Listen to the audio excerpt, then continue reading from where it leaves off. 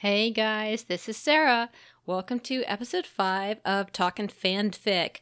Today we have such a great interview for you. I interviewed Sue Sees It earlier this afternoon, and she was such a delight. I had such a great time. Just a really easy person to talk to, and her work is some of my favorite in the fandom. And as we'll talk about, she was one of the first to write the pairing of Johnny and Daniel, and that ship, or that pairing of characters, is what we call La Russo. It's pronounced slightly differently than La Russo. So we do talk about in this workshop interview her work, specifically a series that she did in the spring of 2018. She wrote them fairly quickly. I think there's 14 individual stories that make up this series. And it's one of the first things I read in the fandom, and it's always been at the top of my list.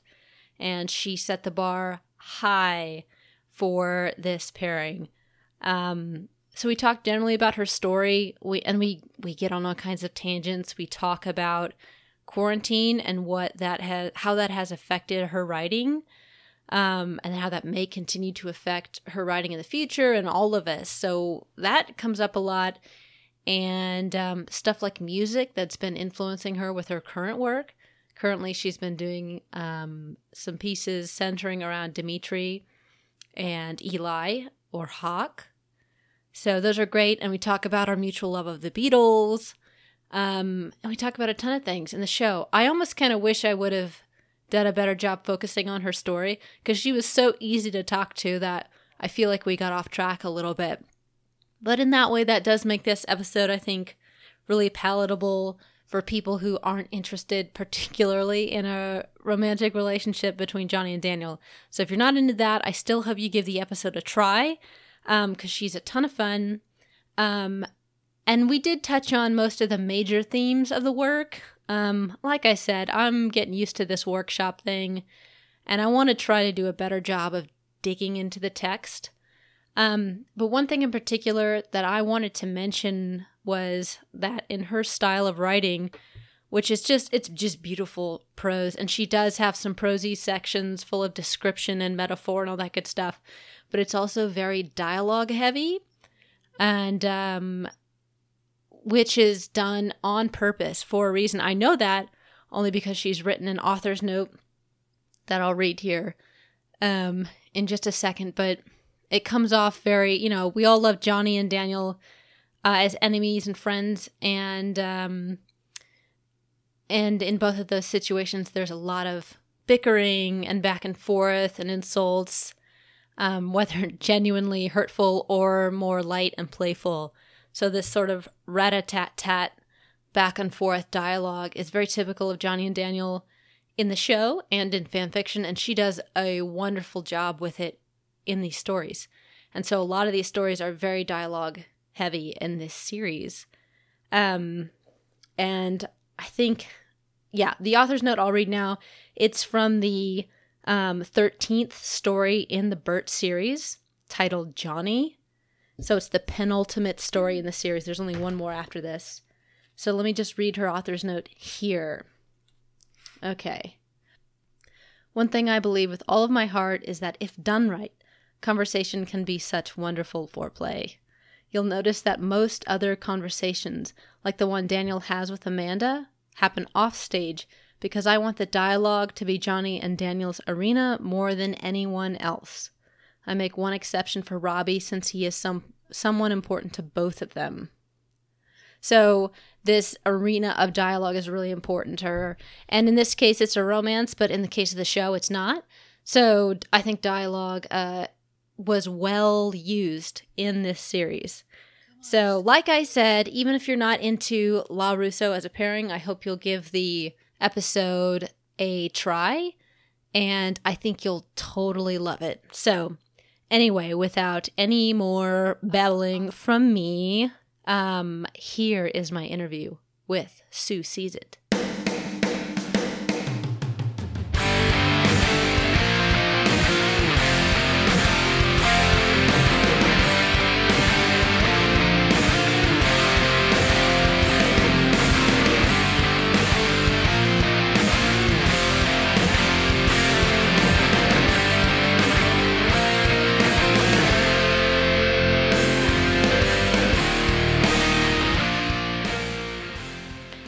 Well, just to kick things off here, you guys know this author. She's been in the fandom since the beginning. I call her one of the founders of La Russo, which is the Daniel and Johnny pairing.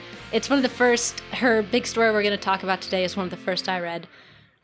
So this is Sue Sees It. And I think you went by another pen name for a while, but you explained your pen name to me earlier. Do you want to kind of tell everybody how you got Sue Sees It? Yes, when I first joined Tumblr, it was like 2012. I'm like really old on there. And back when like the original formatting was happening and all of that, and like reblogging was a mess, and you had these threads that lasted forever. And so in 2012, I was a big Glee fan. And as a result, my favorite actress and character was Jane Lynch, who plays Sue. She's awesome. And she has this horrible non-PC news special called Sue Sees It.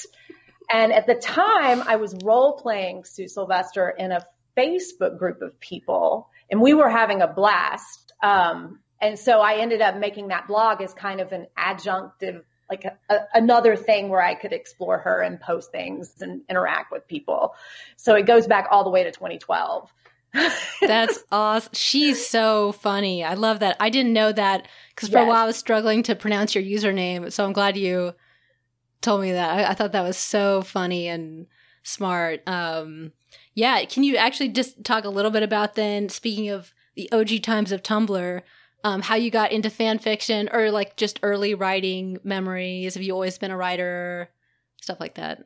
I guess I've always written, so that's been something that comes easy to me. I feel really grateful that like I don't have writer's block a lot.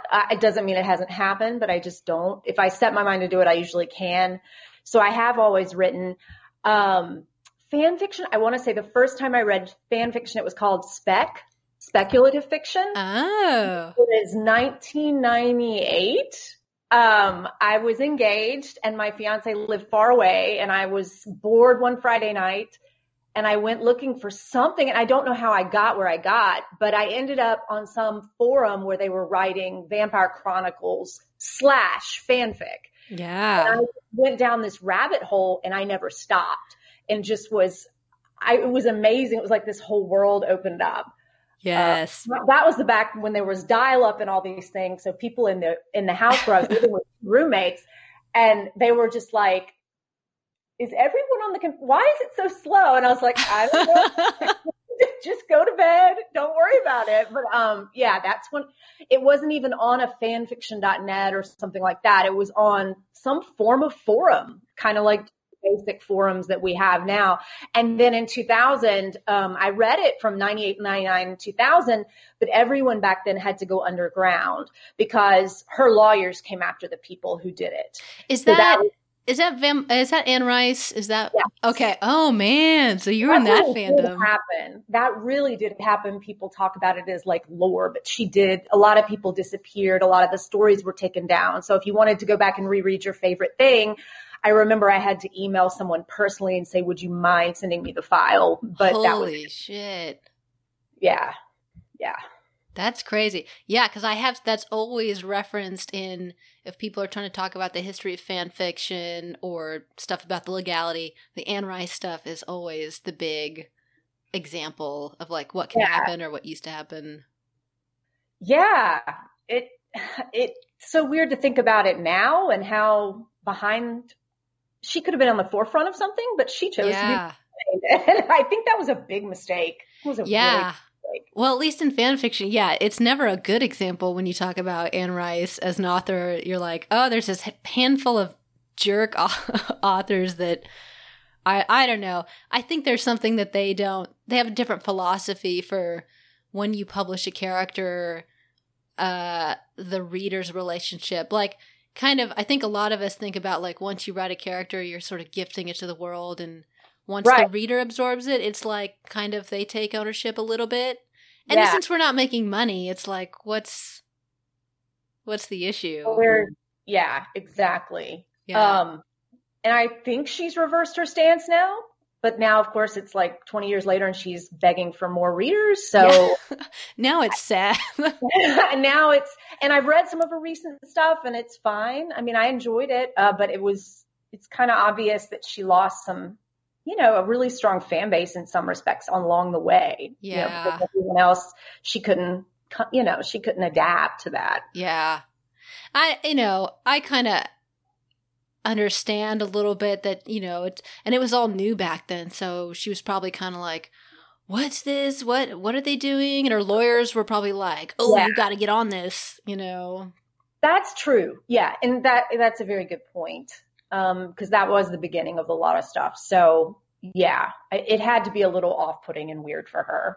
Yeah. But she really stuck to her guns for a long time. And it's like, hey man, once you realize people are making money and they're just playing in your sandbox, like a lot of authors seem to take it as a compliment, which I feel like I would. I mean, I don't know. Yeah, I'm trying to remember if I ever even tried to write. I think I did post a few stories on one of those forums back in like 99 or 2000. And I remember not feeling like she was going to come after me because I think I only wrote like one thing. And yeah, I think it was the people who were becoming quote famous or unquote. Yeah. So you didn't get a cease and desist letter or anything? No, I wouldn't even know. I think those sites, whoever was in charge of those sites, took them down. And I'm not even sure we got any warning. I think they just came down. Yeah, it's such a different world now because you're right. Everything used to be on these separate kind of archive sites. And right. Yeah. Now we just have AO3 and fanfiction.net and, Wattpad's out there doing their thing, whatever that is. Well, and then there was a gap, and I don't even remember what went on. I was kind of thinking ahead to when my next experience was, and when I found fanfiction.net, and I want to say I found it in like 2003, 2004. And what was really fun was I was teaching high school at the time, and just to blow the kids' minds, I was like, type in this character on this site, and they opened it up and they looked at it and they went, oh my God, what is happening? Like, I remember Lord of the Rings was big back then, and they were like, they're having sex. I was like, all right, let's get off there. And don't start digging. I just don't tell your parents. We don't need to do any deep dives. I'm just asking you to look at the number of stories people have written, about these characters that you guys love and you keep talking about in class. Like, look at what's out there. So, but I remember that happening. That's cool. I feel like that would have blown my mind as a student if a teacher had opened up that, just showed me that. Because it is, I remember when I discovered fanfiction, it was like, whoa. And I don't remember how I got there either, but it was really, it just seemed mind-blowing. And I think that's why it's like been my only hobby through line since I was like, I don't know, 13, 14 or something. I just stuck with it for however old I am now. 15 years later, something like that. Anyway. Yeah. And I'm like you're saying about that, like trying to reconstruct the timeline. I'm not sure what happened after that. I'm thinking that for a long time I wasn't active. And then in 2012, like I said, I was doing some stuff with the Glee fandom. And then in 2013, I wrote a couple of things for Hannibal when that came out. So that was really fun. But that was, at the time, no one was watching that show. And so it's had this resurgence. Like Cobra Kai, which is kind of like Cobra Kai in the beginning because no one was watching that.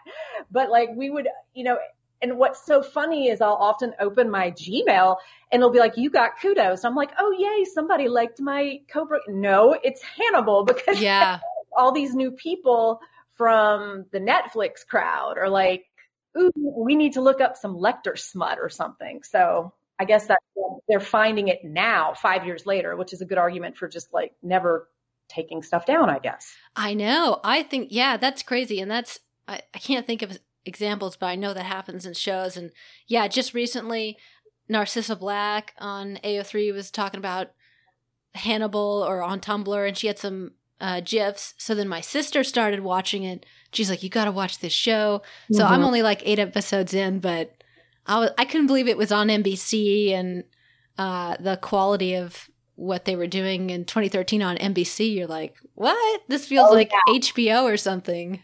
It used to come on after The Office of all things. Can you even imagine like the juxtaposition of The Office And like, as you're walking the office, like there's a little Hannibal tag running at the bottom. Stay tuned for Hannibal. Like it was mind blowing. It was absolutely mind blowing. Yeah, it doesn't seem to fit in with what they were doing. And I don't know how Brian Fuller, the producer or the creator, got them to. Although season 1 is fairly conservative compared to the later stuff. It becomes an acid trip, truly an acid trip. So by that point, you're like, I don't know how you guys are on there. But I remember the very first days that show premiered. And like, I remember all of us, even guys, girls, just people that I knew were like, I was in grad school at the time and we were like, did you understand him? Like, was it hard for you to understand him? And I remember a friend of mine going, yeah, I had to really lean in. That's my only complaint, is that it was really hard for a lot of us to follow Mads Mikkelsen's accent. Yeah. So I remember all those conversations and Yeah, and it's such a different experience watching it weekly on a network and having to wait a week.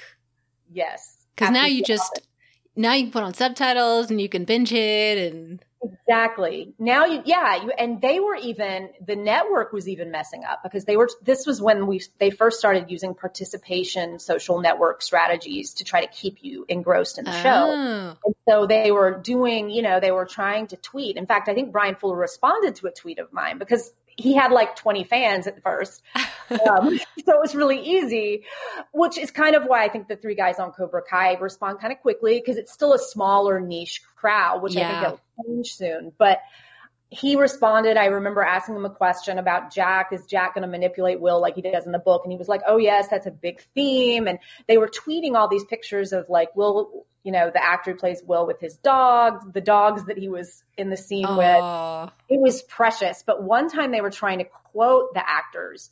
And when they would quote Mads's lines, whoever was in charge of the NBC Hannibal Twitter would get them slightly wrong. And I was like, okay, I feel better that this little social media intern is not getting it. Man. Anytime you have like a big corporation trying to do something cool, like they always like fuck it up. Like Yes. I was like, wait, now you're throwing us off. That changes the entire meaning of that statement. Yeah, that's not right. But they were trying. It was early. It was, the hashtag for the TV show and all that was like just a year old, and people were doing the best they could to get you to start conversations the way that they wanted you to start conversations. Yeah. So, yeah. That's cool. Well, yeah, it will be a change I sort of hope and both fear that once hopefully Cobra Kai gets more viewers that things are going to change. But it is nice. It does feel now like kind of a nice little small town, and we all know the mayors, the big 3, Right. Right. And there is something to be said for that. Yeah. I kind of like that, actually. Yeah. But it'll be cool. I mean, I think everybody in fan fiction's like, we just want new stuff, We want new writers and new material and... Yeah. Yeah. It's getting a little weird. Yeah. To not have any information at all about, it's getting a little strange and hard to be patient. Yeah, I know. We've been waiting so long for season 3, but gotta have faith. Gotta have faith in the big 3 and what do we call it? The Church of Shieldwits, I think, was it was like a joke on Twitter, like I don't know. The Church of what? The Church of Shieldwits, like they mashed all the names together. Oh my God. And it was like, in TB3 we trust, I think. It started on Cobra Kai Companion's Facebook page or something, but okay. Anyway, we're trying to have faith in the leaders of our little cult here, so. Yeah. Well, anyway, I guess, do you remember how you got into the Cobra Kai fan fiction or what it was like? Because you posted the first of the series in May of 2018, I think, which is right about when the show came out, right? Season 1?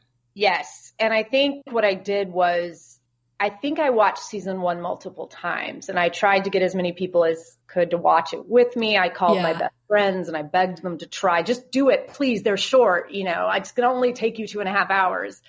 And they were really impressed and I loved it, but I was like, they went back to their lives and I still wanted to see it again and again. Yeah. So I did what I always do, which is I get on Tumblr, which I hadn't been on in a while, and I did a search. I just typed in Cobra Kai and I found really very little. And I think I wrote something out to the universe. I said, is anybody watching this and like and then some people kind of came forward and said, yeah, I am.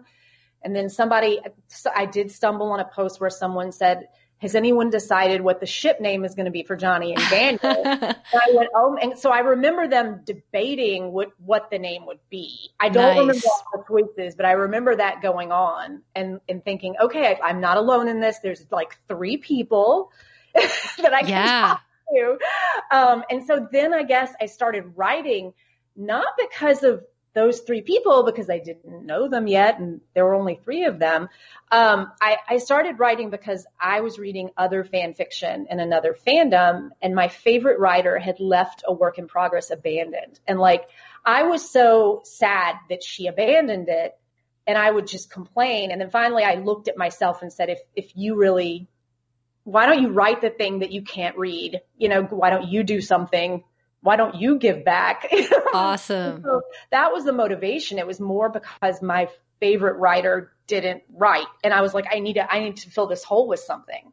That's actually how that happened. That's awesome. Do you remember how many stories were on the archive at that point?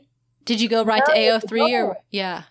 Probably very few, but I don't know. I can't say that. I mean, I would guess like less than 10, because when I go back and look at the stories from 2018, it's like, maybe I'm usually looking through a La Russo filter, but it seems like there's a couple by this author named, I think it's BB3 or something. And then there's just like the Burt series starts, and it's like right there at the beginning, which is cool. Yeah. I don't even remember the circumstances of May in terms of the archive. So that's really interesting. I mean, yeah, this is going to sound really ridiculous, but I never thought of doing a search and looking at the year. I think that's interesting that you did that, because I never would have thought of that. Yeah, I think I was so desperate for good material, especially of that ship, that I was trying to read everything. And so I found your series pretty early on. I read through it, and I loved it. It's such a great, and we'll just talk about it all hour. But to me, it set the bar so high for that pairing, and it was just such a vivid, well thought out story that and then I was almost it sounds bad, but I was almost disappointed like with some of the other stuff at that time, where I was like, oh, like there needs to be, I think especially of that length, like even though the individual stories are like 2,000 words all together, it's a really long large scale project.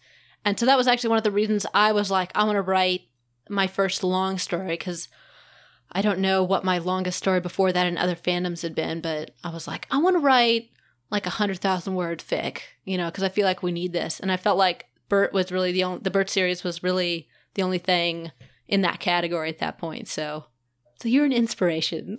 And see, that's what's funny, is that the work in progress that I read was an inspiration to me. And the fact that she stopped actually, and she has come back and started writing again. But it's like, I think that that's a really cool thing about the community of fan fiction, is sometimes the best ideas come out of one person stopping, and then another person picking it up for something else, and then somebody else picks it up, and kind of the inspiration goes down the chain or something. Yeah. Yeah, that's awesome. And I feel like just rereading this series, there's just little moments where, and I probably just need to write it all out in a comment for you, but there's just all these parts that I've sort of circled where I was like, ooh, I think that made it, that sort of little snippet of something I feel like inspired something from one of my stories here, or this bit kind of sounds like something I put in here. So I feel like it's a really dense, well-realized story that was, I don't know, it just kind of stuck with me, so that when I was writing my stuff, I feel like, this came from Burt. I don't know. And it's funny because I was looking back at it yesterday, because I realized it had been 2 years. So I wasn't positive. I didn't remember parts of it. So I was reading over it, and there are a couple of lines in it that are truly stolen from other fan fiction writers. I always tried to credit to that. I would try to say very clearly, that line comes from this. If you want to read the original story, go to this link. Yeah. But I was like, I kind of looked back at that and thought, was that a good idea? I don't know. It was, but I think we all like share the same DNA, which is really even from fandom to fandom. Because like I said, my people I was reading weren't in Cobra Kai, but their stories, like it was mostly the Harry Potter fandom. Yes. A lot of the stuff, especially like Harry Draco, was so similar to John and Johnny. and Daniel. So it was like I built a lot on the stories about those two, even as kids, kind of translated to those adults in that story. Yes, there's actually, that just reminded me because I was also into Drarry. Actually, I had like come back to it right before I got into Cobra Kai. So a lot of the stories were fresh in my mind. So a one shot I just did, Landslide, has a line about, it's like a metaphor, like gears coming together. It's like a sort of a perfect match for two people. And that is very similar to a line I read in a Harry Draco story. And actually, I need to find that and credit it because I think depending on how close it is, it's good to credit. If it's pretty close for some of the wording, I don't know. I totally get that feeling of feeling a little guilty about it because, I don't know, sometimes it's hard to remember whether you've been inspired by something or whether that came from you. And I do kind of like that. Like you said, it's like an evolving DNA within a canon. And like, your story inspired my story, and hopefully my story would inspire some other people. So it is neat to see. And that's when you get this like group head canon of like, one instance I remember was, I could find it here, and we'll kind of go through the stories, I think, one by one, but unless that would take too long. But there's a line, I think, either in one of the last two stories in the series, titled Johnny, or it might have been in Daniel, but Daniel's talking about he didn't have, I think they're sitting on the beach. I think it's in Johnny. They're sitting on Topanga Beach where they come back to at the end, and Daniel says something about, I don't have many guy friends. You probably figured that out. And it's like this look at Daniel kind of as a lonely person. And I feel like that really resonated with me. And I don't know if I had that sense of Daniel before I read that or after, but I feel like that's a really common thing where Daniel's kind of built this facade as a person. And that's a huge theme in here, I think. But he doesn't connect with people well. And so the relationship with Johnny's important because he's connecting with Johnny on like every level. And so it's sort of his first like real friend, and with a male in a line. He seems to make friends with women and then get into relationships with them. Yes. Like Allie and Kumiko and Jessica and Amanda. Yeah. Yeah. That's, I would say, the hardest part about him to enjoy, I guess, to write. But I do find the part about struggling for the male friendships to be interesting. And I do think they showed that a lot in season 1, that even when he did form connections, they weren't the best kind. When he was, I guess, quote, close to his cousin, I wouldn't call it close, but when they were working together, and then Anush really wanted the friendship, you start to see that, and he ditched him. I mean, over time through season 2, you see that he doesn't care enough to nurture that relationship. And then that male friend goes off and works for Tom Cole. So it's like, even when he does have that glimmer of chance with another male who's really probably, I think he asked Anush at one point, do you want to do karate with me? Yeah. And it was like, well, that's not my thing or whatever. But it's really sad that even the opportunities he had, he just kind of dismissed them, I guess. I mean, not that he needed to be really close with Louis. I'm pretty sure wouldn't have been a healthy thing, but I mean, it's funny how the two of them were kind of like his goons, and like they were the bullies at first, to Johnny, and then it kind of flipped, and Daniel realized, the problems that went on there, especially with the burning car and all that stuff. Yeah. I think it's like also like, obviously with that, there's like a power imbalance of him being their boss. And so they're not quite on his level. And so Johnny is like one of the first people that's really on his level as far as like they do this karate thing. I mean, they're so similar in so many ways, and they have this past, and Yeah, you're absolutely right. If you're working for someone, that's not really a friendship that can be organic in a true sense. So that's absolutely true. Yeah. And he kind of strikes a friendship with Robbie, but again, it's like a mentor relationship, which is really great, but it's not the same as having a buddy or a friend. Exactly. Yeah. And I think that's, to me, the part that kept me invested in that show was what they did with that twist with Robbie. Yeah. Because I thought that was brilliant. How they figured out how to maneuver the pieces so that was just the most brilliant idea. And I think that's why I bragged about the show so much to everybody, I was like, you don't understand. It's like they're raising a kid together and they don't even know it. And, oh my God. And that probably comes from my excitement from Hannibal, because that was a very similar plot premise, and it goes all the way back to the DNA with Anne Rice, which was the same thing. Like the a pseudo family. Shared a parenting responsibility with the brunette, and that's what kept him hooked to him. Yeah. And that seems to be a trope that goes all the way through a lot of these pop culture stories. Yeah. I don't know what's so powerful about it, but it's definitely so compelling. Yeah. And how they managed to pull it off the way they did, that he ended up at the dealership and he did it first to spite his dad. And then that weird, he drank some weird Kool-Aid and something happened. And that was neat. I think it's like Daniel taking a genuine interest in Robbie, where like none of the adults in Robbie's life were ever there for him.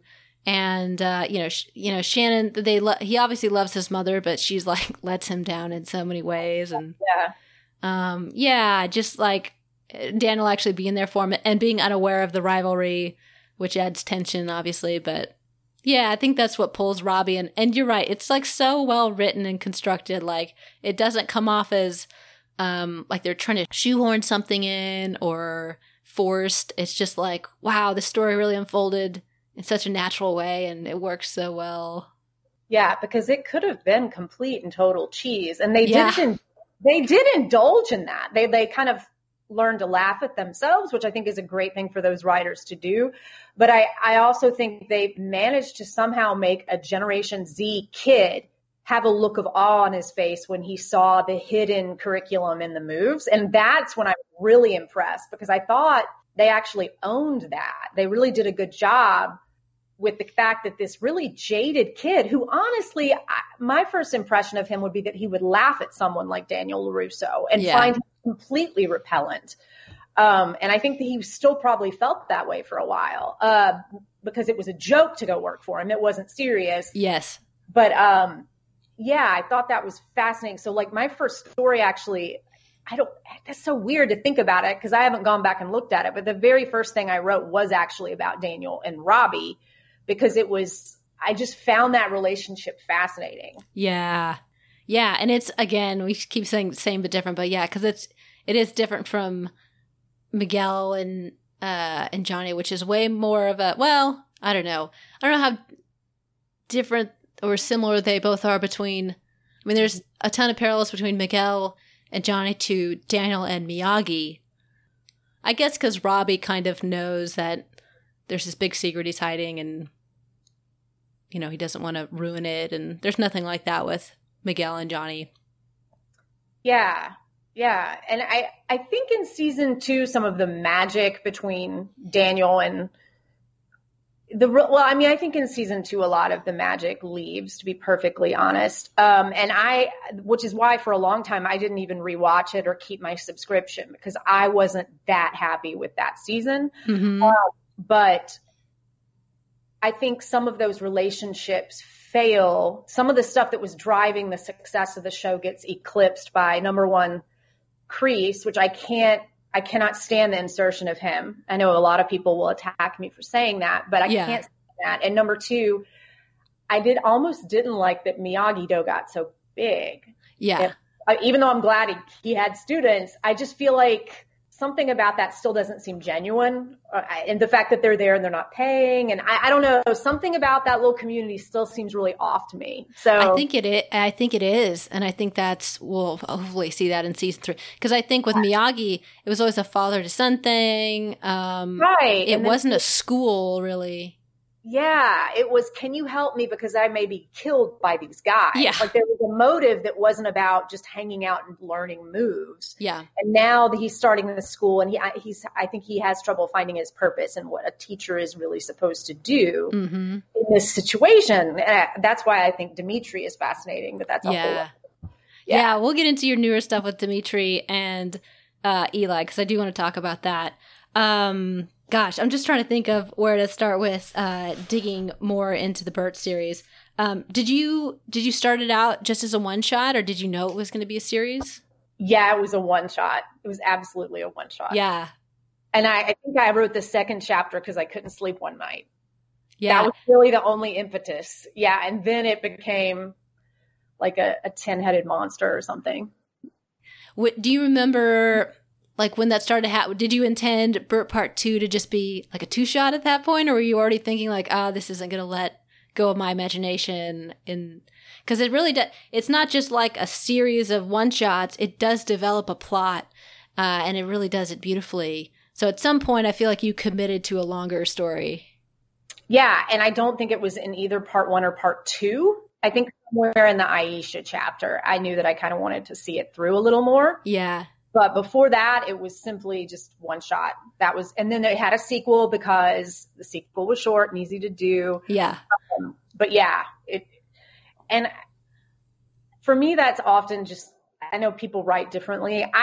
I don't have big architectural plans in notebooks, and that's probably a flaw that I have to work on. But like, I don't sit around and chart and draw pictures of where people are headed in their arcs in advance of starting. Usually we start and when the characters are being put on the page and you're playing with them and the dialogue comes to life, that's when I know what's going to happen. But before that, I often don't know, which for some people probably is a bit of a cheat, but it just is how it works. Yeah. Well, my little brain. I think it comes off really organically. So I think it ended up working out for you well because I feel like sometimes we have a tendency to plot out stuff and then it just always, for me at least, it always comes out different on the page, and you can kind of like write yourself into some corners, or it comes out maybe a little clumsy, and then you just have to, I don't know. I just felt like it feels organic. Thank you. Because honestly, like two of the people that I read in pop culture a lot are Stephen King and J.K. Rowling. And like J.K. Rowling is somebody who does keep those notebooks. Yeah. Stephen King doesn't. He improvises. And I'm not going to lie. I can tell when he does. Yeah. Not that I'm comparing myself to them. I'm just saying that in terms of the two different approaches, I do see where J.K. Rowling making those copious notes, I see where her work pays off more. But for me, fan fiction is just for fun. And so I'm not, if it were a book contract with somebody else, or I would probably try to be more disciplined, but it's not. It's fun. So yeah. Yeah, and I think that sometimes it can be a real distraction from actually sitting down and do the work. Like, you're like, well, I have to draw out the house plan so that I know where the bathroom's at. You know, it's like, yeah, I can't who the fuck care?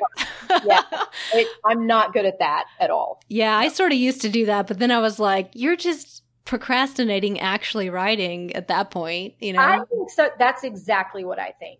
I absolutely think that. And I know that's not what people like Rowling are doing, but I do think amateur writers can absolutely sit around and obsess about where the fern's going to plant. You know, if it ends up being a mistake, it's a mistake. You know, it's okay. That's why there are revisions. It's, you know, we're all here for you. Go ahead and post it anyway, even if the fern is in the damn wrong spot. Who cares? Yeah. You know, I know it's vulnerable and scary, but I would just encourage everybody to forget the fern and just write your stuff.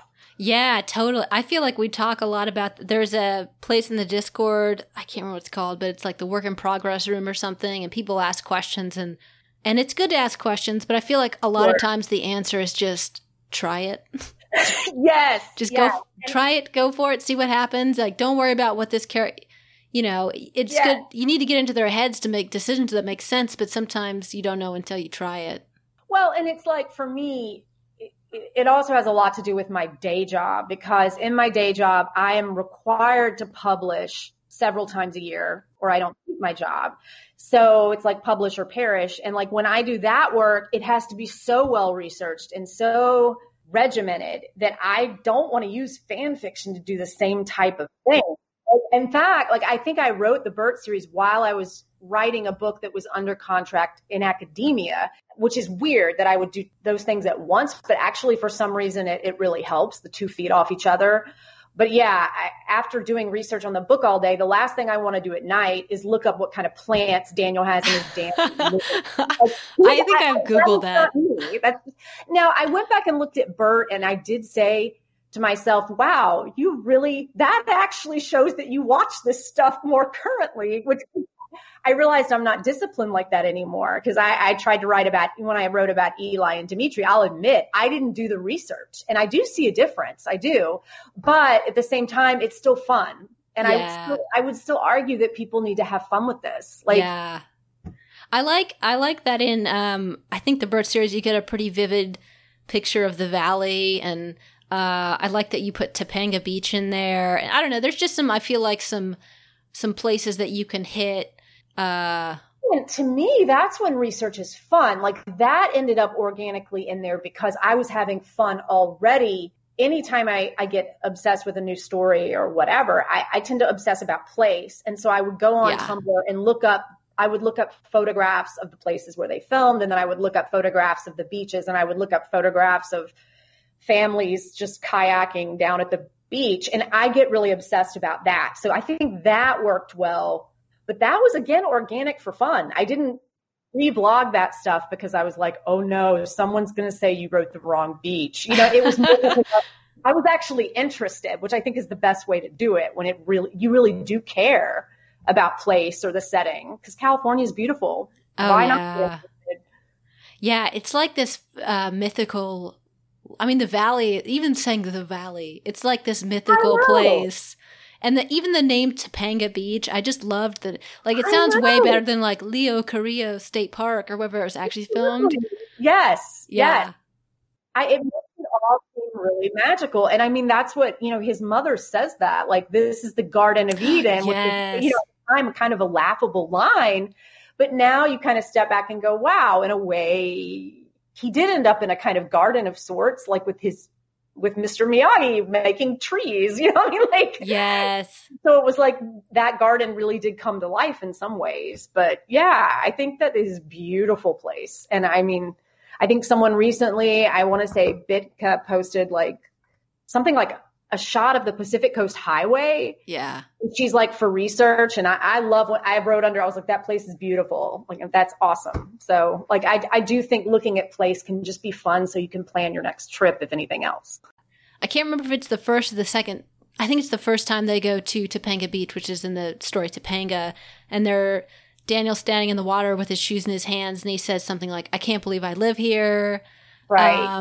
And it just like, it emphasizes that Daniel's an outsider. And even though he's been there for 30 years, he's still like this Jersey boy kind of in awe of this unreal place. And well, what's interesting that you bring that up, because when I was looking back at it yesterday, I do think, and I've said this before to different people, but like, I do think the Karate Kid in that whole universe is dealing a lot with money. Oh yeah. Class and money. And we act like it doesn't matter. And honestly, it does. I mean, it just does. Yeah.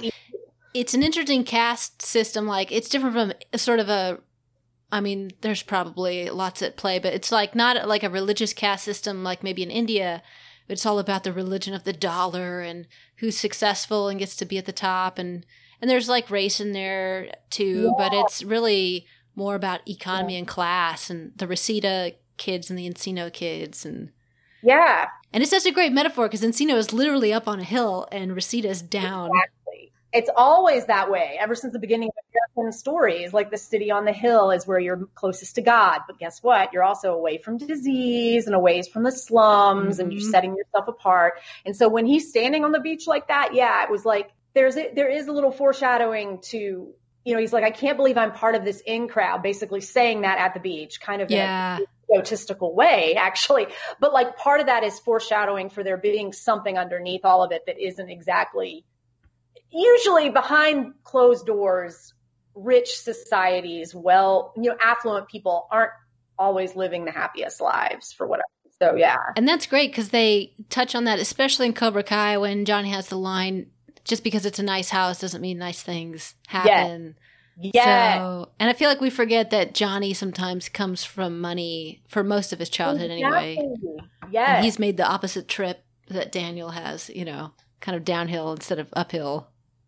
And it was, it really shows like on a small level and on a micro and a macro level, this idea of like with Hawk, that whole idea of flip the script is such a small detail when he says it, but really that line that's the philosophy behind every single thing that's happening in the entire story, which is, okay, Daniel was poor and they laughed at him, and then he became rich, and then Johnny was rich, and now he's in an apartment with a bunch of beer cans, and like everything is flipping.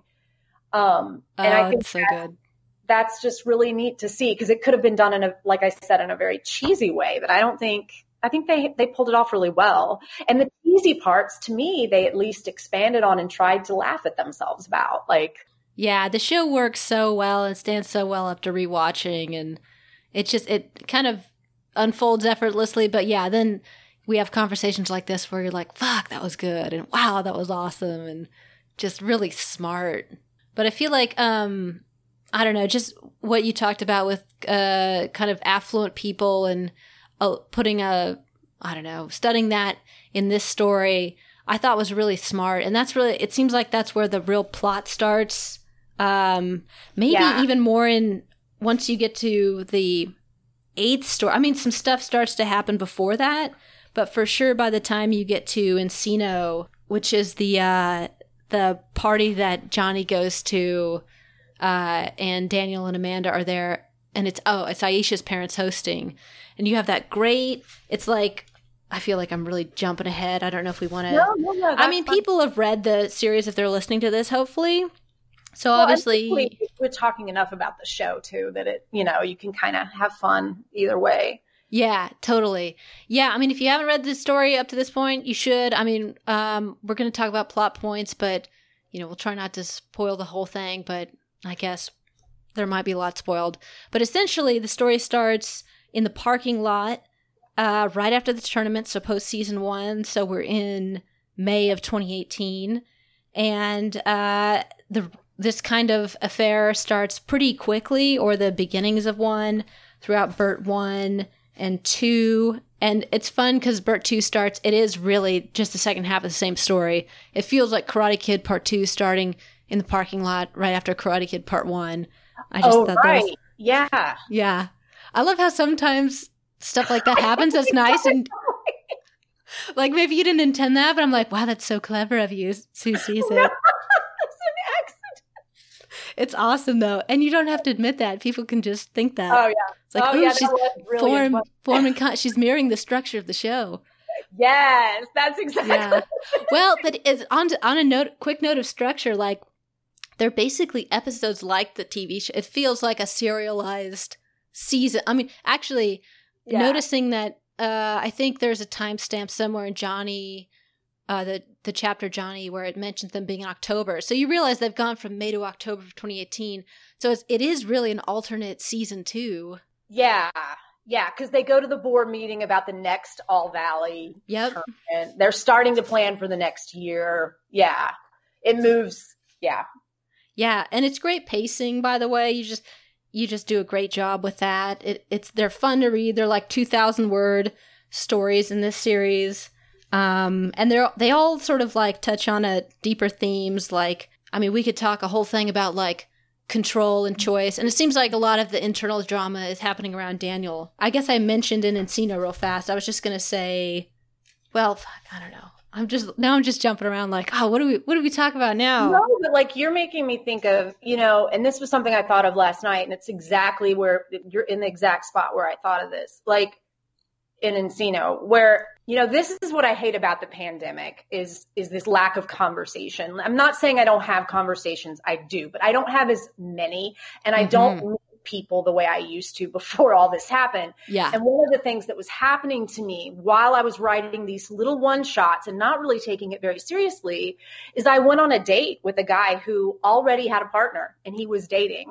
And he and it was just so much fun. This is going to sound so manipulative. I don't mean it this way, but I saw his profile on a dating website and I thought, this is really interesting that he's admitting up front, I have a partner, but I do want to get to know more people and that my partner knows that. Yeah. And I remember thinking, wow, I really want to meet this person. And it wasn't so much a manipulating thing as a curiosity that I wanted to sit down and pick their brain about what that was like. And so here we are having dinner in this Mexican restaurant and, it was the best conversation ever. I mean, we didn't end up having any kind of future, it fizzled out. But like when the first meal was amazing because I was like, so what do you do with this? And what do you do when this happens? And he was generous enough to listen and be kind enough not to be offended. Yeah. And he was talking about the black ring, which he had on. And that's why there's such a good plot in Burt. Not because of my talent, but because in 2018, I could go out to dinner with a stranger, sit across from them and have these conversations. Whereas now we can't do that, you know, and I feel like I have this that's why I struggle to write a lot right now is there aren't real life experiences that I can plug into, like, especially with like the Eli and Dimitri stuff. The only thing I can plug into that is music, because the only thing that's truly happened to me since the pandemic is falling in love with music. But that's not as good as going and meeting a stranger, a real human, and having a real conversation and then being able to do something creative with it. That's awesome. Because the best stuff, and I feel like it's good advice for writers, because a lot of us are like, what am I trying to say? Introverts. And, you know, we like staying indoors and reading and watching TV, and that works up to an extent. But at some point, I feel like my most powerful literary moments come from experiences I had in my 20s when I was going out to the bars and making romantic mistakes. Yeah, you know? And I was scared to death. I mean, I remember seeing this, you know, he and I just went on a couple of dates, and I remember how scared I wanted to vomit before I went. But I remember when I came home that night thinking, I love doing things that scare me, especially when it comes to meeting people, and how that part of our lives right now is really jeopardized. I mean, we can have digital relationships, and I'm so grateful to have reconnected with some of mine, but it's still not enough. We've got to have something else. We've got to scare ourselves a little bit each day, or there's not going to be a plot. There's just going to be a bunch of ruminating. I don't know what it is about. I mean, it's as simple as it's just genuine, but like, because if you're trying to write about something you don't understand or that's not coming from a genuine place, it just feels kind of like flat and ruminating, and you never really go anywhere. So, because you got to like be reaching out toward like a nugget of something, like a real sentiment. Yeah, it's always better when it comes from experience.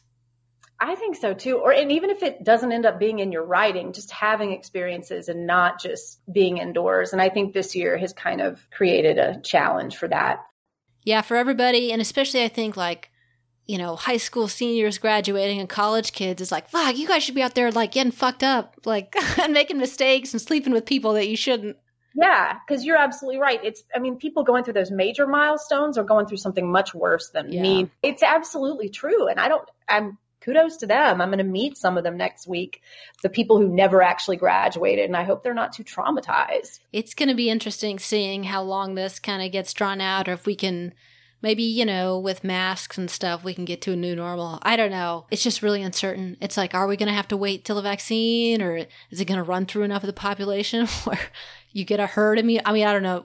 And I don't really want to talk about the virus, but it's definitely changing everything. And in some ways, you know, online connection is great, but you're right. I mean, it's just like, it's not good to have everybody inside and by themselves. Yeah. And I think that I would never have learned what I learned about polyamory had I not taken a risk to meet someone new. And I think, I don't know. I just think that right now, not to keep dwelling on the bad, but like, I think one of the hardest things right now is it's really hard to take risks. Yeah, totally. And that's good in a way. Like we want that. We want people to stay safe. But part of like growing as a person is taking some kind of chance and putting yourself out there. But we can't really do that. Like I think you were like, because I mean, I'm single and I live alone. And like you were like, what day works for you? Like, can you do weekends? I'm like, I can do weekends anytime. It's me and the dog. I mean, you know, because there isn't as much that you can really do. I have close friends that I have dinner with once in a while, but we try to follow the rules, you know? Yeah, it sucks. Yeah, your days become kind of unstructured and your weeks become unstructured. And it's not good. It's weird. I want to get back to normal.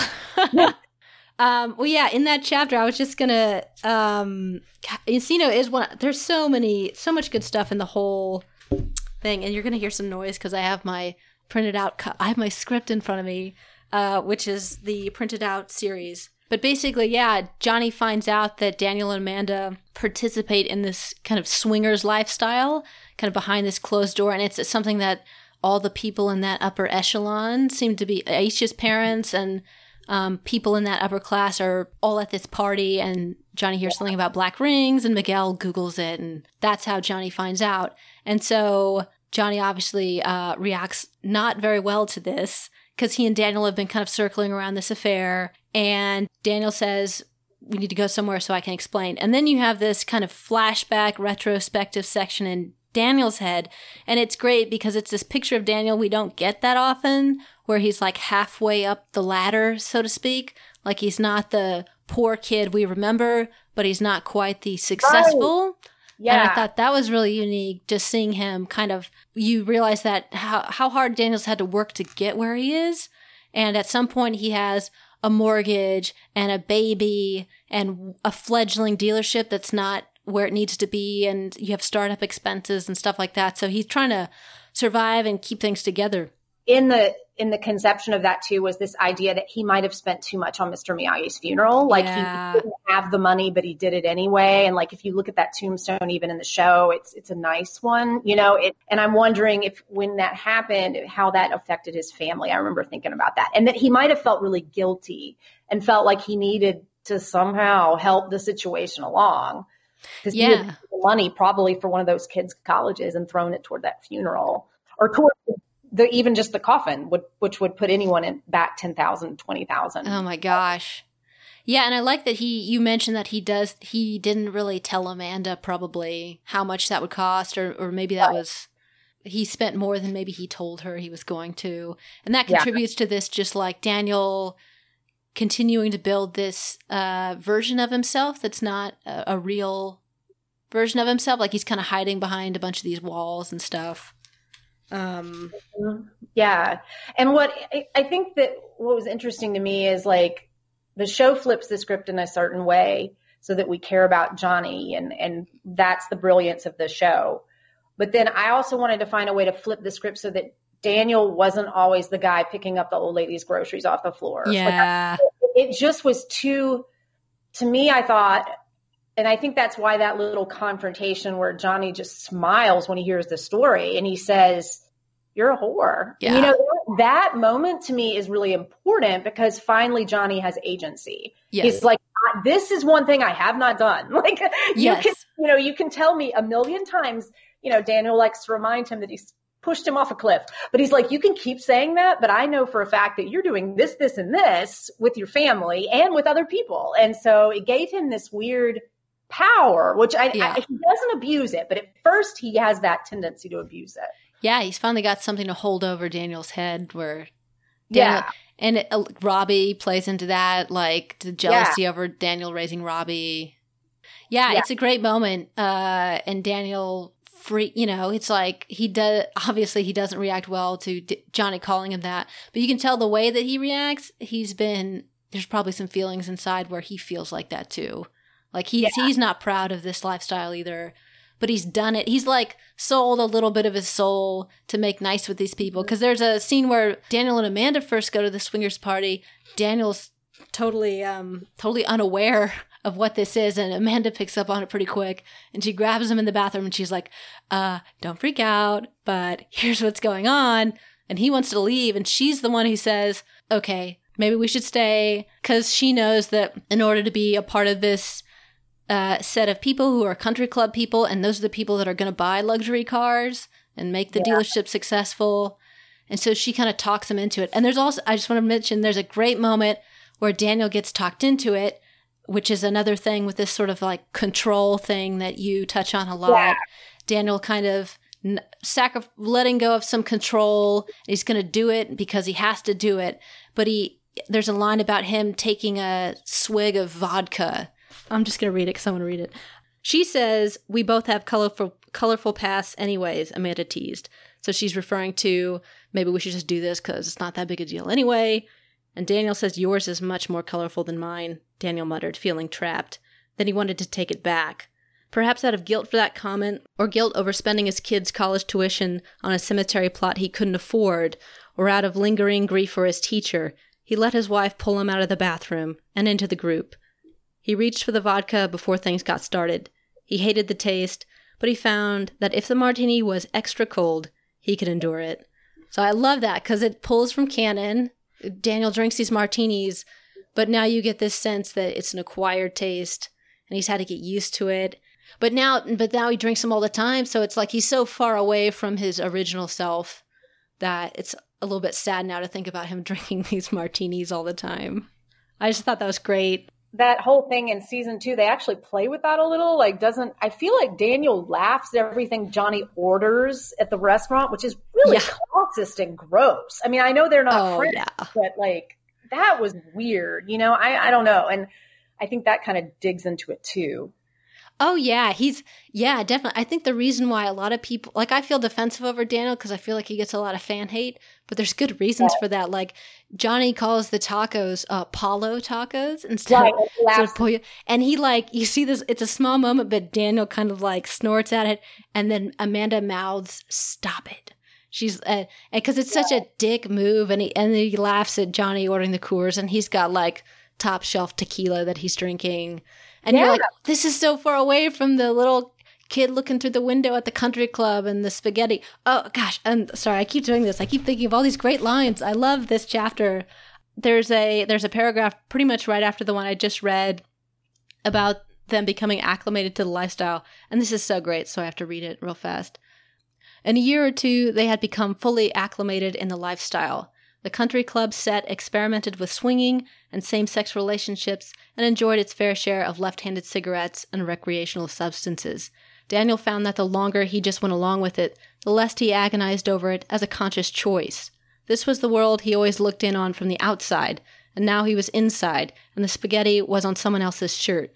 He was the one dancing with the wife who looked like a model, while some skinny nerd peered in from the kitchen window.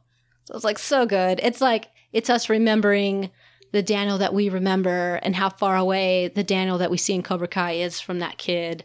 So it's so sad. And that was so great. I love the spaghetti was on someone else's shirt. That's so well put. Thank you. Again, I really think, I mean, and I don't say this to like be self-deprecating or anything. I mean, it's just fan fiction. It's fun. But like, I couldn't write that in 2020. That's a 2018 thing. Like it's very much a product of what's going on. And like how you get inspired is a lot to do with what's happening around you, you know?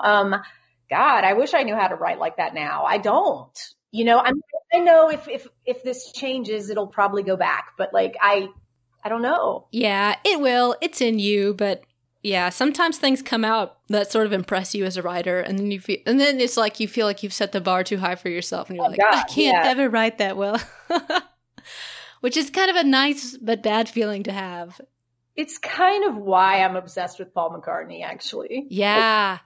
That's exactly where that hero worship comes from. That very thing. Like being able to like constantly be producing the best work that you've produced, and maybe the shadow of the Beatles, the quality of the Beatles was always at his back, and so moving on from that, and Paul. Yeah, and not that that's on the same level as like fan fiction for Cobra Kai. I just mean like this idea that you would do something really well, and then it would be really easy just to kind of be like, that's it. And to be willing to embarrass yourself, which my God. But yeah, that's also. Yeah, Paul McCartney produced so much great stuff as a solo and as with Wings, his band after the Beatles. And then there's some stuff that you're like, oh, Paul, why? Yeah, he still did it though. And I'm like, and again, that goes back to that thing of just do it. Like don't worry about the plant and where it's sitting in the living room. Just do it. Just do it. You know? Put it out there. Put your wife in the band. That's what Paul did. She can't sing. She's tone deaf, but it doesn't matter. Put Linda in the band. All about your sheepdog. Do whatever you want. Oh my gosh. I love that about Paul. Paul McCartney, I love that he did become a superstar, and I'm sure that some of that went to his head, but he was just always a unique person. And like, you know, sometimes he just wanted to be this weirdo farmer in Scotland and like recording in his, you know, shack or I don't know.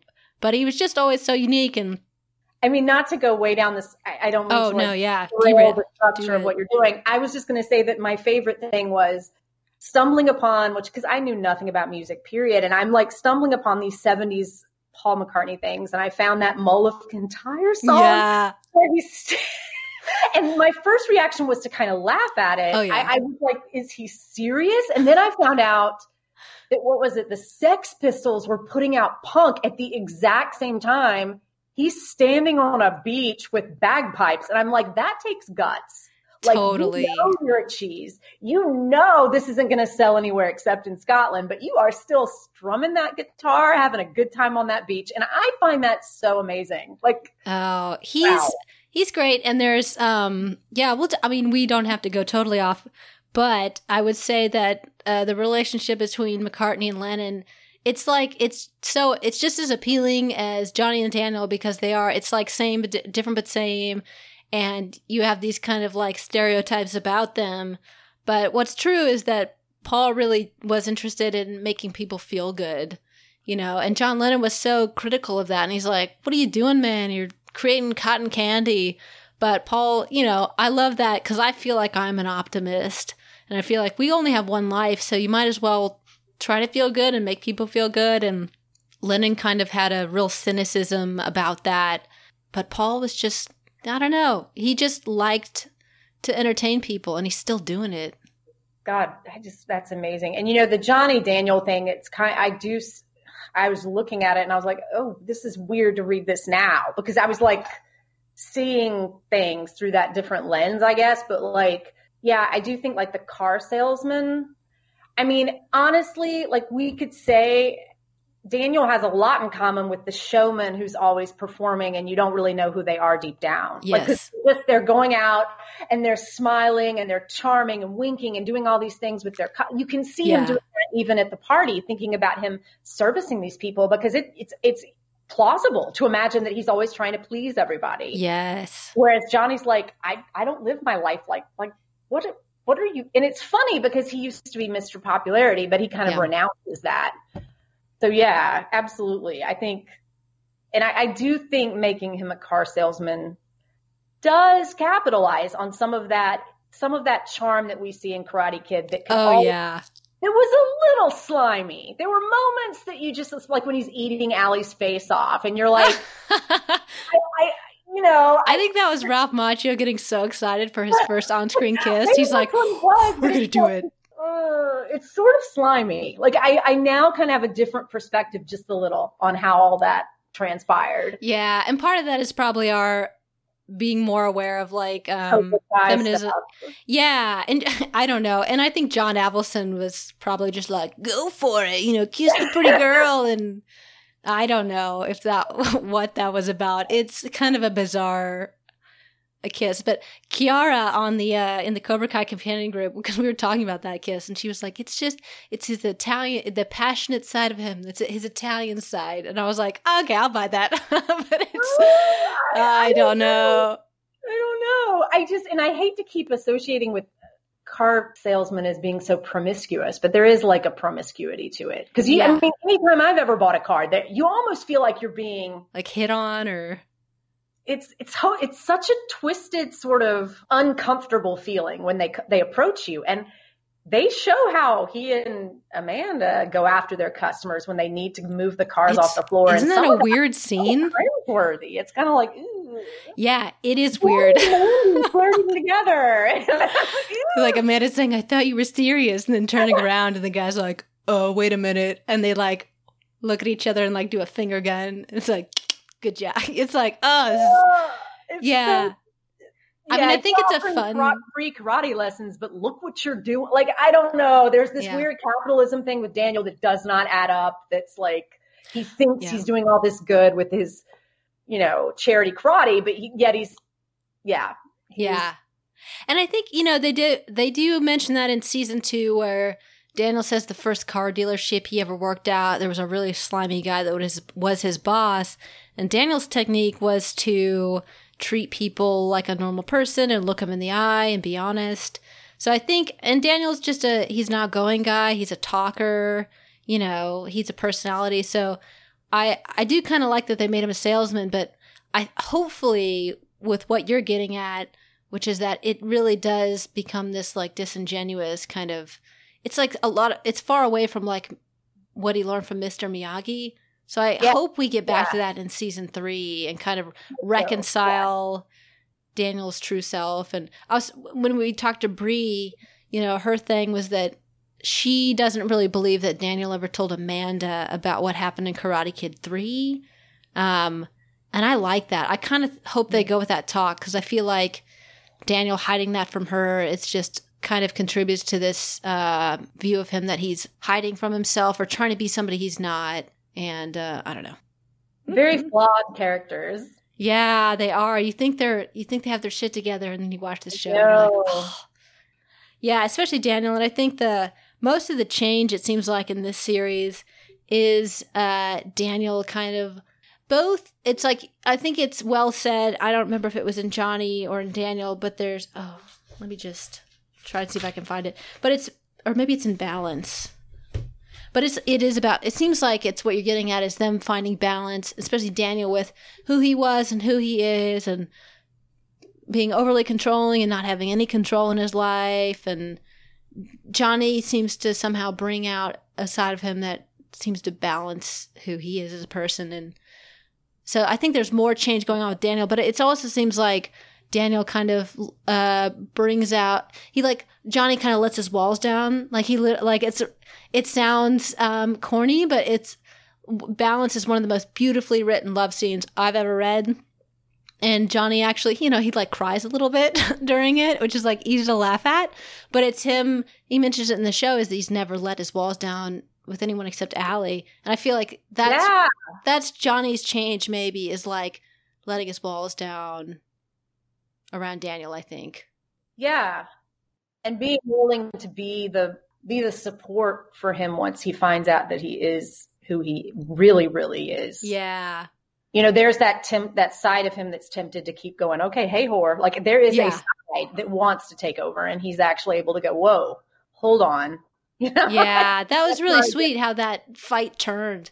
It's like Johnny's provoking Daniel, and Daniel freaks out, and then Johnny kind of goes, ugh, he's really freaking out, and then he helps Daniel out. And there's a really sweet line about, remember that kid up on that poster or something in the crane kick? That was my hero, which calls back to the hero nickname that I think he calls Daniel at some point. Daniel's like, don't call me that. Or I don't know. It's just really sweet. It was lovely. Yeah. Well, and I do hate, just to be perfectly honest, I hate the erasure. This was another reason I wrote this, but I hate the erasure of the moment where Johnny does change at the end of the Karate Kid and gives him the trophy. And in this series, I don't mean that maybe it wasn't intentional, but they leave that out. He falls and that's all we see. Yeah. That bothers me. I understand we want him to start out low and that the fall is symbolic and all that crap. But it is important to remember that they actually left as friends. For a moment they left as friends. So this whole feud kind of seems like they're retro fitting, and trying to imagine that didn't happen. Yeah. I hope that they get into that, and that maybe part of that is all the stuff about Cobra Kai from Karate Kid 3 that Johnny doesn't know about maybe, and maybe that's why Daniel freaks out so badly when he sees the dojo. Because the first scene, the only thing I would say that maybe makes that fit is that the very first time Johnny sees that Daniel sees Johnny, he's glad to see him and he hugs him and, hey Johnny, right, right, you're absolutely right. So Johnny certainly is not glad to see Daniel, which is true, right? But Daniel's kind of like, oh my god, come here. There's an awkward hug and and how easy is it to be friendly when you're on top and making money and yeah, that's true. Yeah, totally making me think 1970s stuff. Now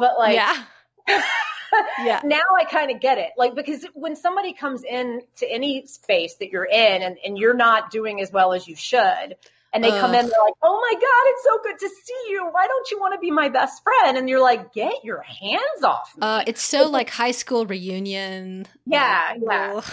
I don't want to remember you or. Yeah. Yeah. I don't know. Was there anything? I love the titles of the pieces, and was there anything specific about starting out with the name Bird, and then I do love how it ends with Johnny and Daniel. There's some other obvious ones where Encino is the Encino Memories. I love key because there's this key metaphor where obviously the key is the Johnny giving the key to Daniel to the Cobra Kai dojo. But it's also this trust thing. Key to his heart. Oh, it's the key to his heart. It is, though. It's so sweet. But it's about trust, I think, and control. And because, you do this thing with control where, they start this affair, And Johnny kind of starts to realize that, I don't know, that Daniel's maybe not, he has this like facade that he's always in control. And then Johnny kind of realizes that he has this complex about control and that he like freaks out if he thinks you're trying to control him.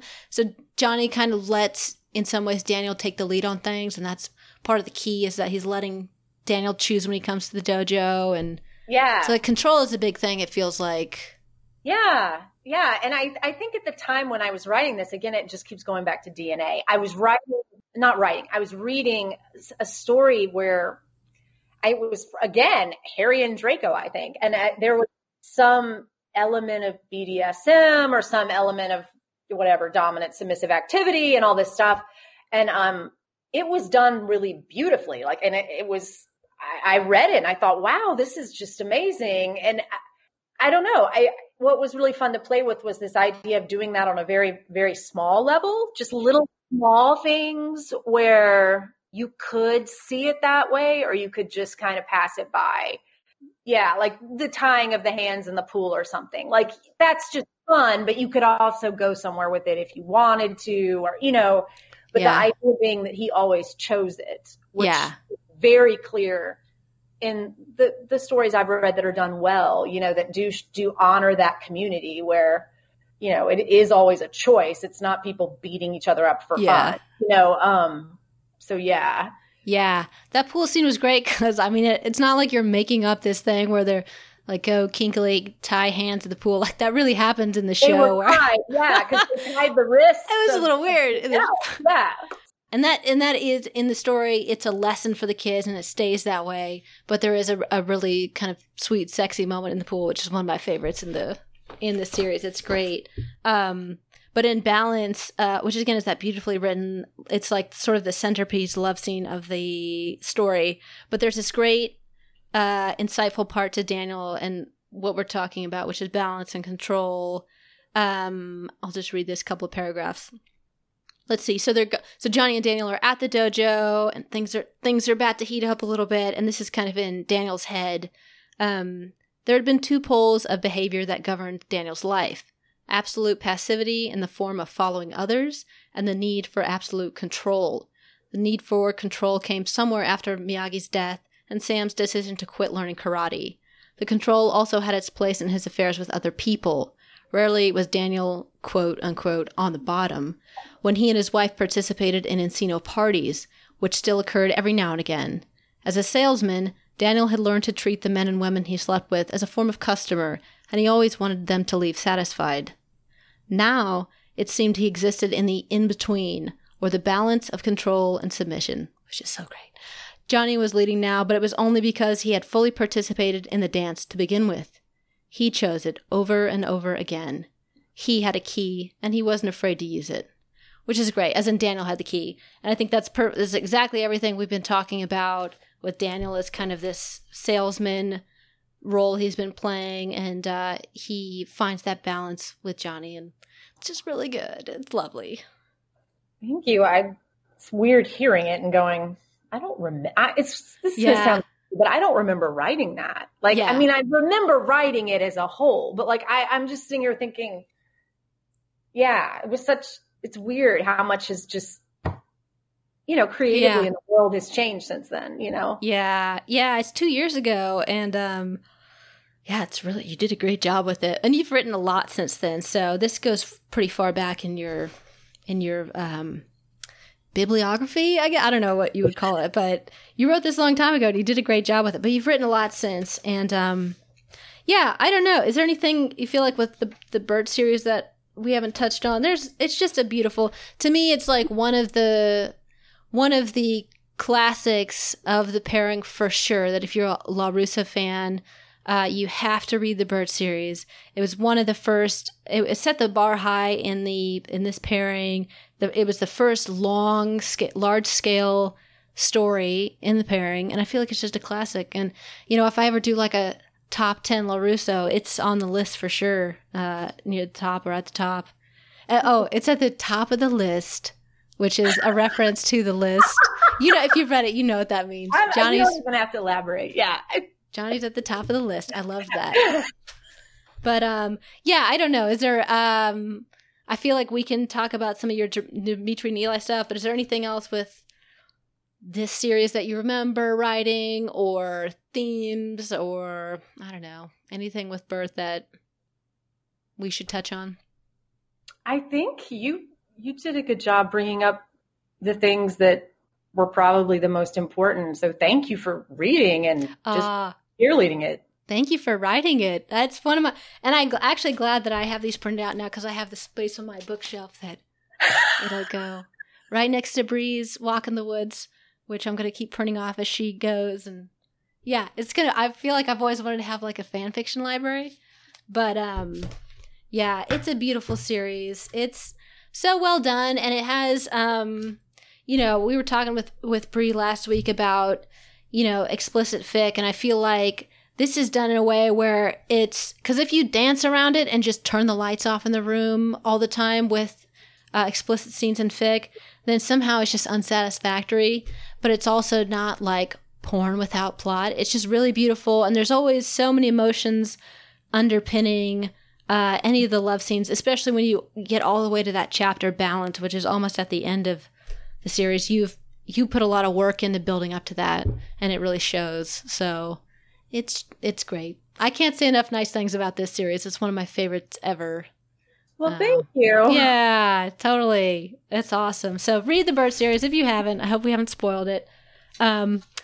Here's Pillow Town series, which honestly I kind of ran out of time, and I haven't reread these as closely. There's not a lot to read closely. Yeah, no, it's it's not that, I don't know, maybe it's 2,000 or 3,000 words altogether, but I don't know if you just want to talk about, so you had done this big series in 2018, and you were super plugged in 2018 with Johnny and Daniel and season 1, and then we hadn't seen a lot from you for a while, and then you came back, and I was just surprised that although there are little hints of a possible suggested romance between Johnny and Daniel, but it's really focused on Eli and Dimitri. Were those a couple of characters that you kind of immediately grabbed onto, or I guess why Eli and Dimitri for this new stuff? So what happened was I wasn't even really paying that much attention to what was going on with Cobra Kai until it became April or May. We were in quarantine, and I realized I had heard nothing about a season 3.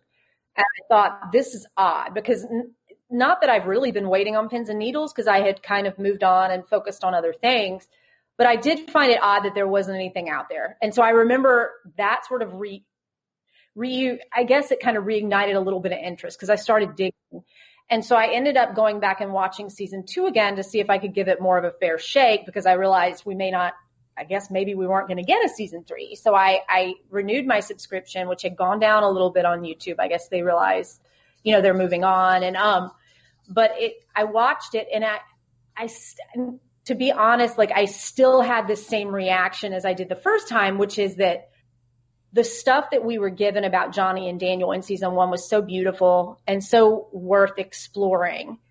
But in season 2, they basically took what happened to them in season 1 and regurgitated it with a meal instead of a drink at the bar. And then the fight in the apartment versus the fight in Daniel's home. Yeah, it kind of feels a little repetitive.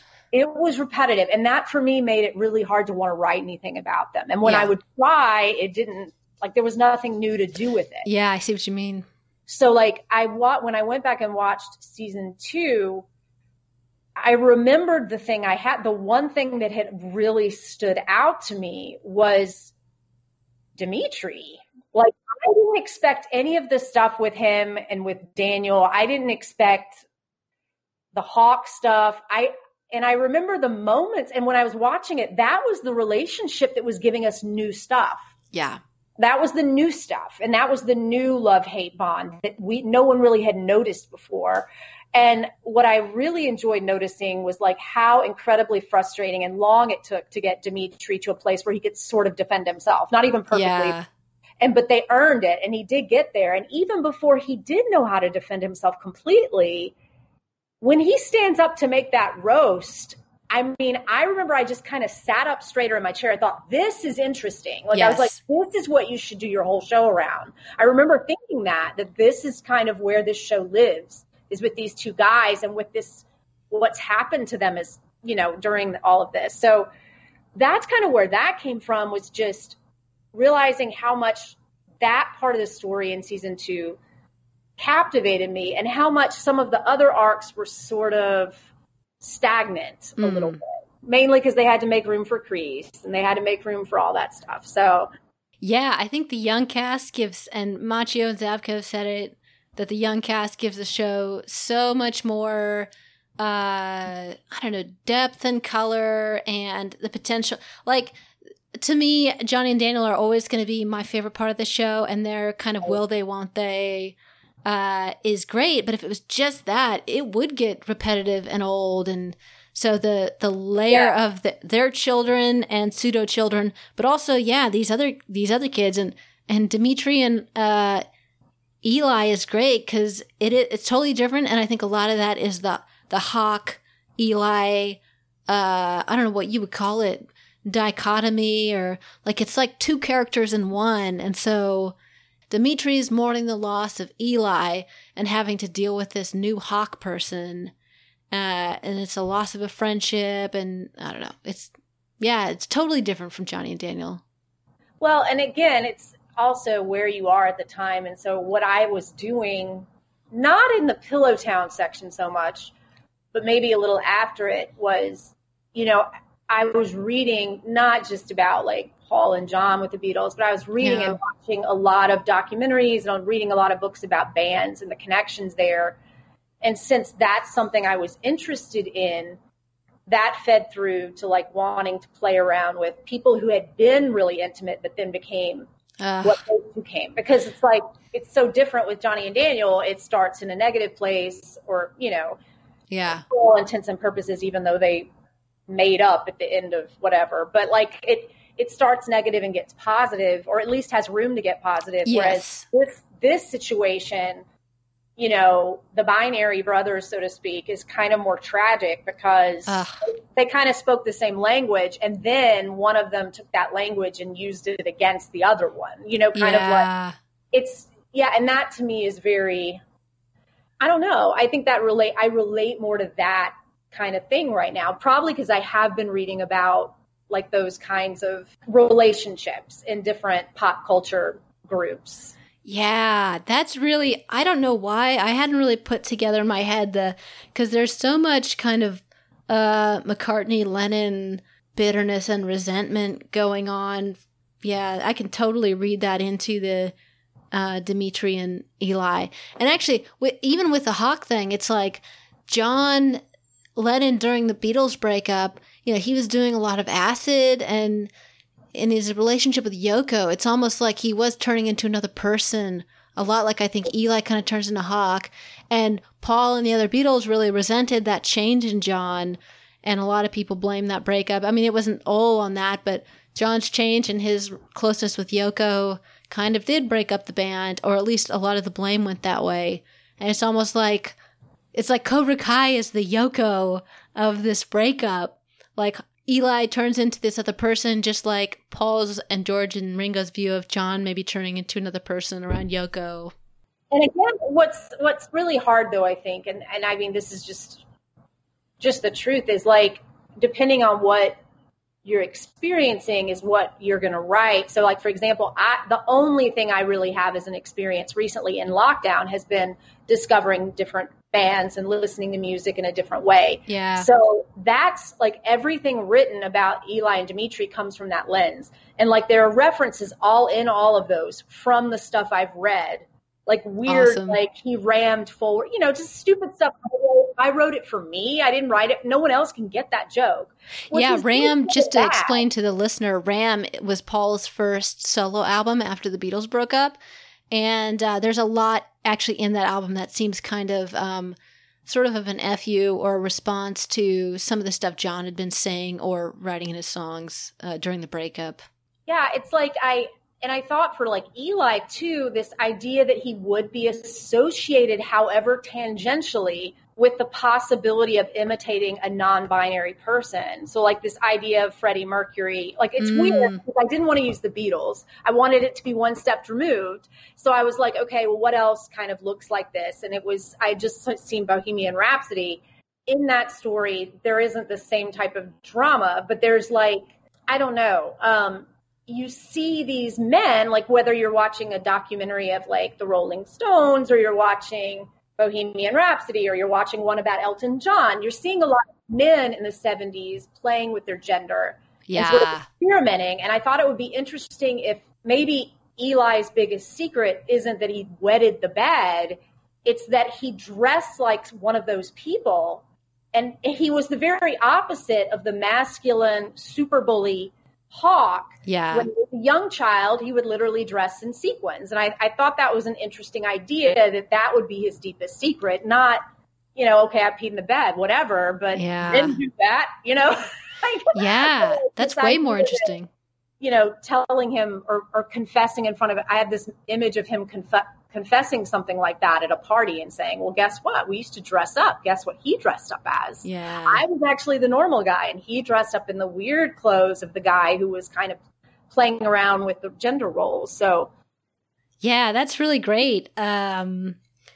Just maybe together as kind of binary brothers, not that even their gender identification is necessarily, I don't know, whatever it needs to be, but just that they let the walls down around each other and didn't worry about identity as much, and we're just having fun as kids. And I love that. And it makes it such a loss to look at them singing, and karaokeing Queen music together, and then what they are now, which is like bitter and just miles apart. And it's just such a loss, in that it's sad. Yeah, and I guess it's just, again, it goes back to what you're surrounded by and what you're reading and what you're listening to at the time. Every time you write something, it's sort of growing out of whatever's happening in that cultural moment, in a sense. And like I said, the main thing that's happening right now for a lot of us is just kind of enjoying the music we listen to or reading what we want to read, because we can't really go out and do other things. So like everything that I wrote about them has come from just those kinds of times where I've thought about new things during this time, but I haven't actually left the house. So it's never going to be that strong, because it's not built on the same type of thing that Bert was, but like, it's the kind of stuff you would write in a pandemic. Well, it's new and it's uncharted territory. Not as many. There's like Beta Cobra's writing about Hawk, and that's about the only person writing about Hawk. And you're really one of the only people writing about Dimitri at all as a character. So, it's uncharted territory, and there might be hopefully there'll be some better material to work with after season 3. But it's this to me was great stuff, because it's refreshing. I guess my question, besides the Beatles, maybe, which I can really read into this now that I'm thinking about it, what other music have you been listening to, or sort of discovering that maybe is influencing the way you write? I guess, the Queen hits that are kind of interwoven into that, and literally like anything between like 70 and 85, really. Cool. It's just, I'm kind of at the beginning of collecting a lot of old records from thrift stores.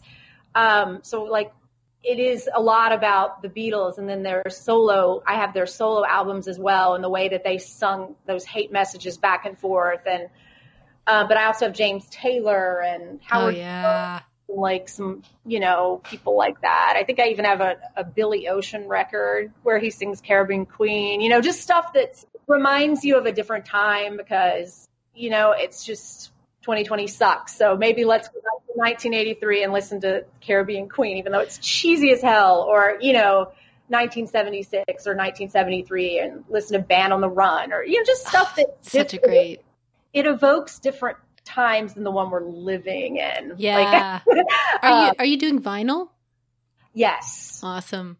Yeah, and that's different because it's harder to skip. So it's more of an experience to put a record on and listen to it all the way through and look at the liner notes and the album art.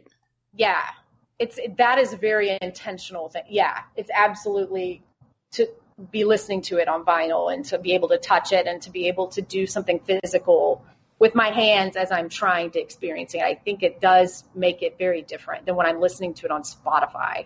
Yeah, totally. Yeah, the tangibility is a big thing, and some people don't seem to care about that, but I do. I had a big vinyl listening kind of phase between like 2012, 13, 14, because I was in college and I had a record player. And then I kind of moved some places, and with my twin sister and I kind of, I don't know if one of us got the record player or if it went to my parents' house, but it kind of got lost in some moves. And then I didn't listen to vinyl really up until I finally set it back up again this year. And I finally pulled all my records back from my parents' house. And so yeah, I'm trying to get back into that too, because it's so great and we have the time now, like you said, to put on an album and just enjoy it. Learn something new, because I think that's one of the things that helps, like in any time like this, is to be able to like learn new things that you didn't know before. Like we do have the time to do that. So that's the saving grace. Is I don't think I ever would have discovered the Beatles had we not been in this situation. So yeah, are some of these bands a rediscovery, or is this kind of the first time? No, I was a kid when I was little whose music taste was like Milli Vanilli. I used to be made fun of. That was a big source of bullying for the people I dated, because they were all on the rain. It was, and like one of the people I dated was a drummer, and the other person, and they would always go, "Oh, don't ask her what her favorite song is," and I'm like, "Thanks, guys." And I can't even explain where it got. I think it was that I started reading a little bit about punk and Patti Smith, and then that actually led to. The Beatles thing was almost an accident. I was reading about that Hotel Chelsea building in New York where all these people in the 80s stayed, and it was famous. And a lot of the punk stars in New York during that time were living in that area, like St. Mark's Place and CBGB and all that stuff. So I was reading about that. And then I had to get on an airplane in June, and there was a book sitting on a shelf, and it was called The Dakota Winners, and it was about the building, the Dakota. And I was like, oh, I think this one is also important. And I didn't know why. I just knew it was. And I'd seen something about it, but I couldn't remember what it was. And I read the book, and it takes place in 1979. And it's about a young boy who comes home to the Dakota to live in 79 and 80. And you can imagine how it ends. But like he and his family are friends with celebrities. So they even go sailing with them and all this stuff. And there were scenes in the book that I didn't understand, because he'd be out with John Lennon on a boat. And I'm like, I really don't care about this. And John Lennon would be complaining about somebody named Paul. And I was like, I would sit there and I would Wikipedia all this stuff just to understand this stupid book. And now, was this fiction or is this autobiography? Fiction. Okay. He wrote as if it was happening. So he kind of brought, I guess, Lennon back to life as a character. It's kind of like fan fiction in a way. And it's a beautiful book. And I've like tweeted the author and retweeted him, because I'm like, you changed my life. You have no idea. I'll check that out. Yeah. That's all. And we'll put it in the show notes too. Yeah. For those of you who don't know, John Lennon's I don't know how long he was at the Dakota with Yoko, but he moved after the breakup with the Beatles. He moved maybe 5 years or something. 5 or 6. Yeah, that's right. Because he moved to New York, and John Lennon at that time couldn't go anywhere without being recognized. But there's this big apartment building in New York called the Dakota. It's very kind of like white walled and modern. And Yoko was a modern artist, so it sort of fit with her aesthetic and their aesthetic at the time. And then he had his second son, Sean, who was a baby, I think, when they maybe moved in. So, and John died in 1980. Was assassinated when Sean was a little kid. So that was kind of the last chapter of his life, was living at the Dakota. And he was kind of, I don't know if I would say totally estranged from Paul at that point, but they were just living different lives. And there's a great, you've mentioned that you've seen it, and I'd seen it. There's a film called Two of Us. Yes. Is that yes? And it's Aidan Quinn plays Paul McCartney, and Jared Harris, who is Richard Harris's son, who's a brilliant actor. He plays John, and it's somewhere in that period where they're at the Dakota, or John's at the Dakota, and it's like a biopic of like a sort of a fantasized. It is like the Dakota one Winner. day, like fan fiction of the Dakota again. Yes, it is. It's like a movie version of fan fiction, and it's so good. You can find it on YouTube. I'm sure there's more legitimate ways to watch it, but those two actors are great, and it's a really beautiful look at maybe what their relationship might have been like at that time. Well, you made that comment of like, were you rediscovering it or discovering it? What was so bizarre was it's like I knew a lot of the music. I just had no idea. I honestly thought some of those songs just came down and existed always. And then I realized, oh wait, there were people behind this. Like Birthday Song, I just thought that was the birthday song. I grew up, I was like, what a bizarre. So I was like, wait, wait, you said he wrote that? Like, how is this possible? And like, I even listened to like something that's on, it's called Junk or something. Oh yeah. Something Junk or Junk. I can't remember. It's just instrumental, at least one version is. And I was listening to it and I was like, I've heard this my whole life and I've never known where it came from. And nor did I ever ask. Like, that's what's kind of cool about it is like during the pandemic, I think there is this weird tendency to try to frame your own history and to figure out and go backward and see where things came from. Yeah. Because like and this is also a Cobra Kai thing. Like I've reached out to high school friends I haven't heard from in a long time. And I think part of it is that show that kind of, and part of it is sort of looking back, Yeah. For the time where you have time to do that. Yeah. Just a quick question I didn't ask you. Had you been a fan of Karate Kid before you got into Cobra Kai? I loved it when I saw it. Yeah. I don't know that I was a fan in the sense that I thought about it a lot after I saw it. I think I just really liked it. And I loved the second one. I remember thinking that was really something that I think I liked that one better than the first. And I remember laughing at the third one with a friend of mine. Like they were coming down that cliff on these ropes. And so all I stupid. remember 1989, and I remember sitting next to my friend Tracy on a couch, and we just died. Like, we were rolling on the floor. That was my only memory of Karate Kid 3. That movie is the gift that keeps on giving because It really is. I hadn't seen it before. I had only seen clips. Before I discovered Cobra Kai, I knew of Karate Kid, but I never sat down and watched it. So I watched the show, and then I went back and saw the movies, and I had the same experience with Karate Kid 3. Me and my sister, my best friend, we sat down and watched it, and I just lost my shit. It's so... And now that I have a full view of the universe, I actually view Karate Kid 3 as quite dark. But Terry Silver... It's great. Yeah. The idea behind it. It was just the execution that was kind of odd. I feel like a lot of it is John Avildsen to me is like both a genius and a total weirdo. Like, if you listen to William Christopher Ford, who plays Dennis... who is one of the two henchmen that it's always following Terry around. And when there's that bathtub too. What the hell is the jacuzzi kind of conference. That is absolutely terrible. My God. But so good at, like, can you imagine what that movie would have been like without Thomas Ian Griffith as Terry? Like, it would have been somehow the over the topness of that performance, I feel like, makes the movie, like, you can tell. And Ralph Macchio is one of my favorites of all time, and Daniel's my favorite character, but Ralph Macchio wanted to be off that set so badly, and he is, the script is bad and his acting performance is not the best of his career.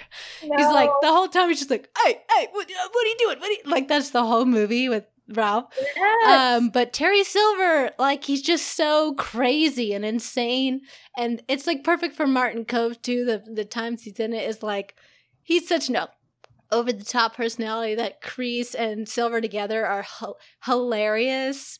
And I don't remember where I was going with that, but there are these images at the beginning of it that are beautiful that I thought could really be something. I remember the image of Kreese coming in and the mail building up and all the messages on the machine of all the payments that he hasn't gotten.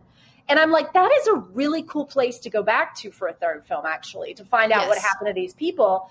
But then the villains were in bubble baths. Oh and my God. God. Terry Silver on the phone. I couldn't do it. And like that thing where Terry Silver is like, this is who you're fighting, and puts a picture up of Mike Barnes. And I'm like, actually, Mike Barnes looks less threatening than Chosen. Like, I'm sorry. They were on an island and couldn't get off of it. Like, oh my gosh. It was just.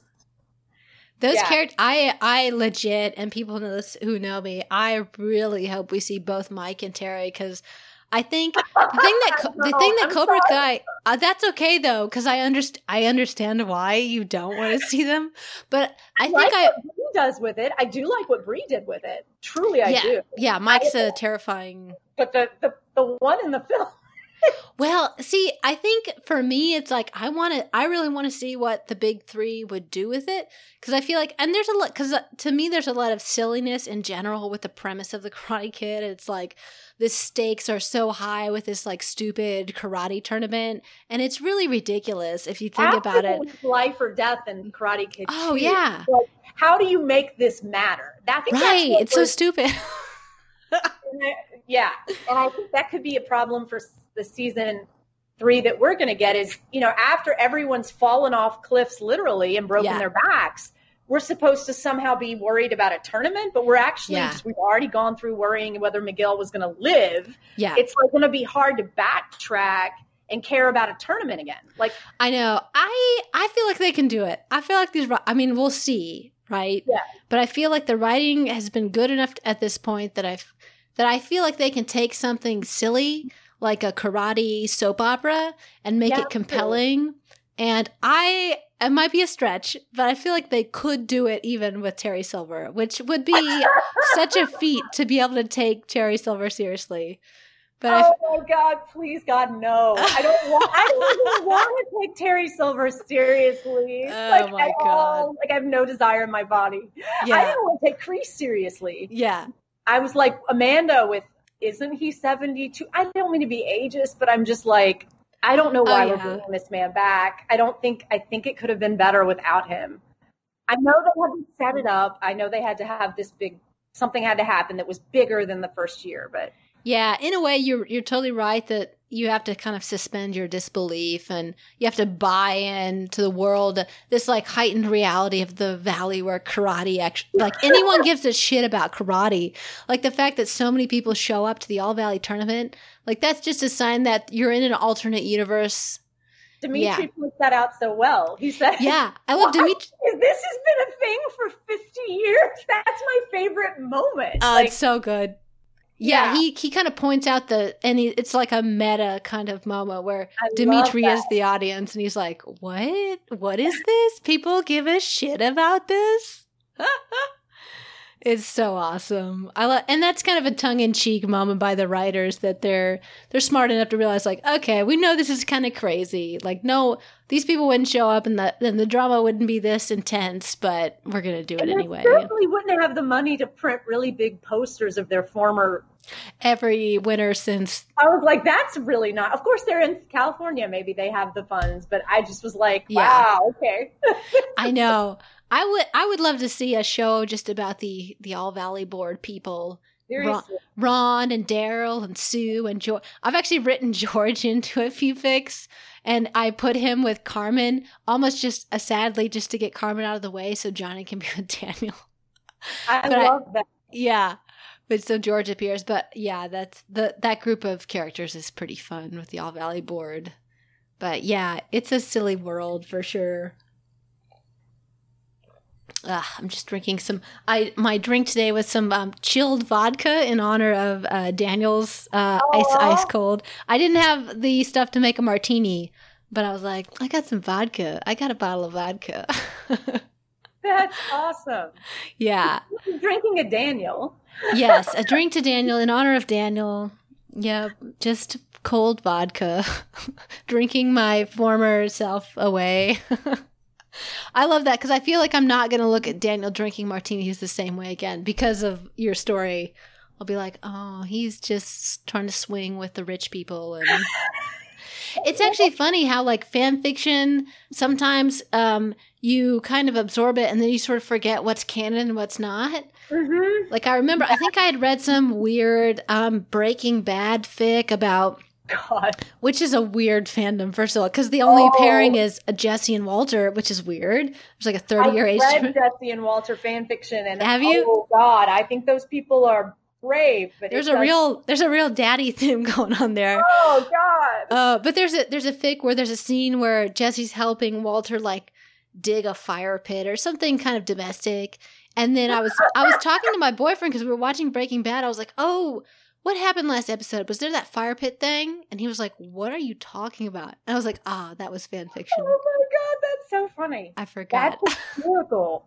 That is amazing. Yeah, it happens. Bad. Like that even makes it better that you made that with that. Yeah, it was weird. I don't know what. I was in that, I was reading those stories for like a couple of days and I was like, I'm not into this. Yeah, you can't stay long. It starts to... Yeah, because the power balance is so weird in that. Oh, God, yeah. It's already twisted enough. You know, You don't even need sex between... You don't need it because their relationship is so twisted without...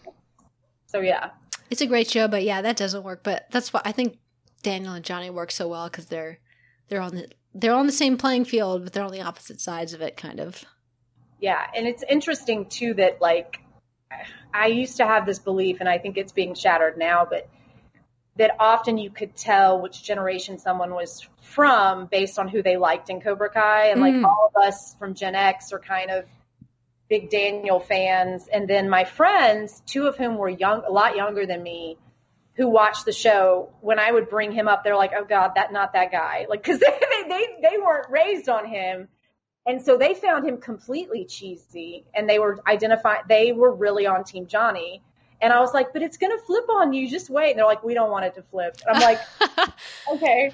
Well, Johnny's story is so compelling. And I'm curious to see if that changes in season 3, as in if we get more for Daniel. And I mean, I consider myself a fan for sure, but I just adore Johnny. And I think the only reason I said I was a Daniel girl is that I feel a little protective of him because I feel like he does. And probably the Johnny girl, you know, people who are more of a Johnny fan probably feel the same way about Johnny. I think we all have our biases. But I feel like Daniel kind of gets, you know, people don't give him the benefit of the doubt in Cobra Kai. And he's easier, you know, he's less easy to sympathize with because he's got the life, you know, he's got the wife and the kids and the house and the job, where Johnny doesn't, Johnny doesn't have shit. And he, you know, he works really hard for everything that he gets and then he loses everything. So it's easy to sympathize with Johnny. And he's such a soft teddy bear, even though he seems like all tough on the outside. He's such a sweetie.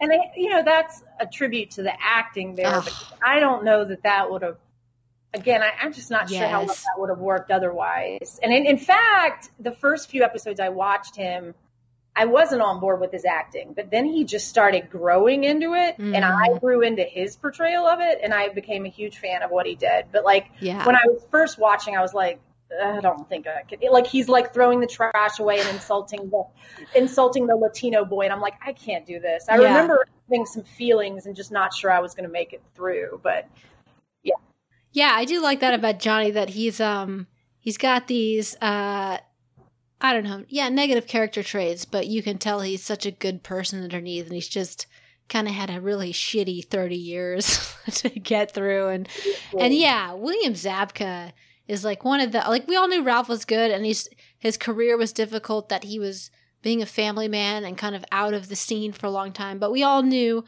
what he did in The Outsiders and The Karate Kid and other movies. Like, he's a really great actor. And so it's nice to see him back. But nobody knew that William Zabka could give such a beautiful performance. Like, he deserves an Emmy. I think Ralph does. Although, like I've said before, I'm kind of waiting to see if Ralph gets some more opportunity to really dig into some drama. Like I told Brie, he needs to cry. He needs some cry scenes. Because William Zabka's had like 3 cry scenes, and as tough as Johnny is, you're all in because you're like, fuck, this guy's been through some shit. And William Zabka is incredible. He's so emotive. He does so much with just his face. Yeah. He's so good. I'm so impressed with the act and the young cast. Like, speaking about Hawk, like Eli and Hawk, that Jacob Bertrand is amazing. He's one of my, I think, my favorite of the, I mean, they're all so good. But I'm impressed with, especially that scene where you get Eli crying to his mother in the beginning of whatever episode he's getting the tattoo. Yeah. Just so good. Absolutely. Yeah, those actors, the casting is so good.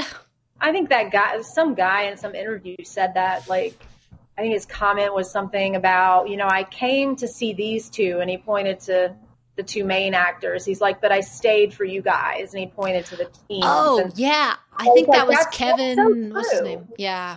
That's because I honestly, like, that was my big sell at the beginning, but then as I watch it more and more, they're doing interesting things with these younger people too. Yeah. Are You Karate Kidding Me is a podcast where they analyze all the show. And that's a great podcast and it's under listened to. People don't, I don't know. I don't see the traffic on their podcast, but they're great. Colin and Jenny. But anyway, this morning I was listening to their recap of Pulpo, and it's that episode in season 2 where Johnny and Daniel are coming together, and there's like they have this tentative friendship and the salsa night. It's great, but all of that's just kind of like this background, which is fun to watch, but dramatically it's not that important. But in the background, the year before. Mm-hmm. And then, it is similar to that bar scene. So all the interesting stuff is, as you said, it's at the party. With Eli and Dimitri and Sam and Tori and Robbie and Miguel, like all of the drama is with the teenagers in that episode, and their drama is what tears. Don't forget Stingray. Oh, and Stingray. I actually find that insertion of him. I think that's brilliant, and he is a brilliant actor. He's so good. I've seen him in other things, and I'm like, wow, that's. The fact that he even gave time to play that small role was pretty cool. It is cool, and he's blown up since then. And a lot of people don't. Yeah. Some people don't like Stingray. I find him so funny. I'm glad you agree because I think you got to have comic relief, and people thought it was a little ham-fisted or clumsy. I didn't. Compared to, and what was funny is one of the most genuine moments of Martin Kove's acting to me was when Stingray jumped out of the ground and said, "Red." You actually see Martin Kove give a genuine, it's a beautiful moment where I actually like his character. He's so proud of Stingray. And he's proud of him. He's like, good for you, Stingray. And I'm like, I actually like you right now for this split second. Yes. And Martin Kove, that's a tough part because it's a cartoonish character in a lot of ways. And my other favorite, and I loved that moment. And my other favorite moment, I think, is at the very end where he's seizing the dojo back from Johnny. And because you can tell, I think what Martin Kove says about Kreese is that he loves two things in this world. One is Cobra Kai and one is Johnny Lawrence, and not necessarily in any particular order. And that's the confusion. And I liked that. And I thought when he's seizing the dojo, he really, in a twisted way, thinks he's doing Johnny a favor, which is a really tragic way to look at it. And it's a twisted way to look at it. But both those actors at that point, Zabka's doing his thing and crying, and you're like, oh my God, it's so beautiful and sad and horrible. But Kove also just looks really torn, but he's trying to hold it together and be like, Cobra Kai is mine. And he does want it, but he's also realizing that even if he says he's still teaching Johnny a lesson, it's fucked up and it's sad and anyway. No, I think that's really interesting. And I haven't honestly watched that part of episode 10 again recently. So I want to go back to you're saying that and look at it because that's really, and what you said about him saying he loves two things like that, that's really interesting too. I had not heard. Because it's just a balance of like, that character is so silly in some ways. And then sometimes I don't know. You can, if Kove, I think, and the writers can find a core of him that seems genuine on some level, then it works. But other times it's just like, okay, there's like this 80-year-old badass that can somehow fight and beat up Johnny, which you think, like the dojo fight in episode 1 of season 2, you're like, I think Johnny would kick his ass probably, but I'll just give them the credit and say that Kreese can still fight, I guess, at that age.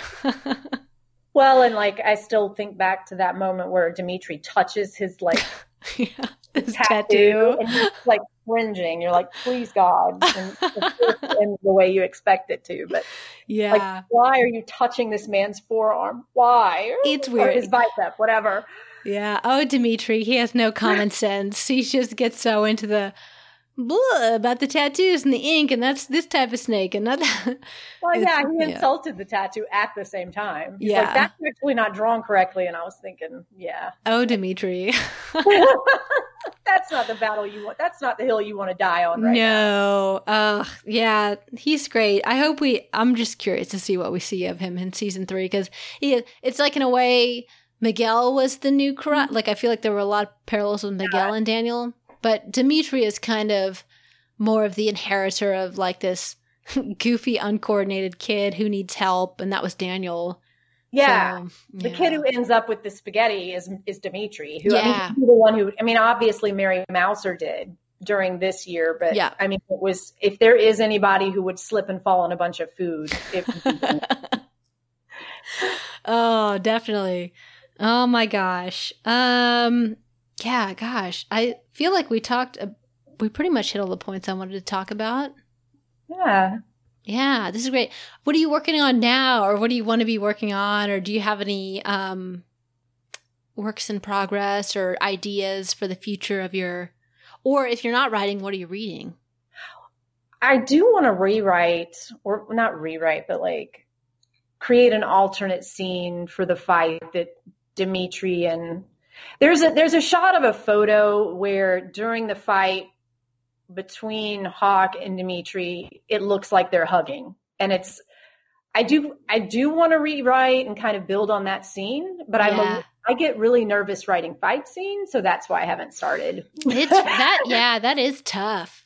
Yeah. So I've been kind of putting that off, but the idea was that there would have been like at the end of the last little piece, he said something like the song was in his head until school started, and then school was going to start. But again, I just become chicken about fights. So that's why I haven't really done anything about that. Yeah.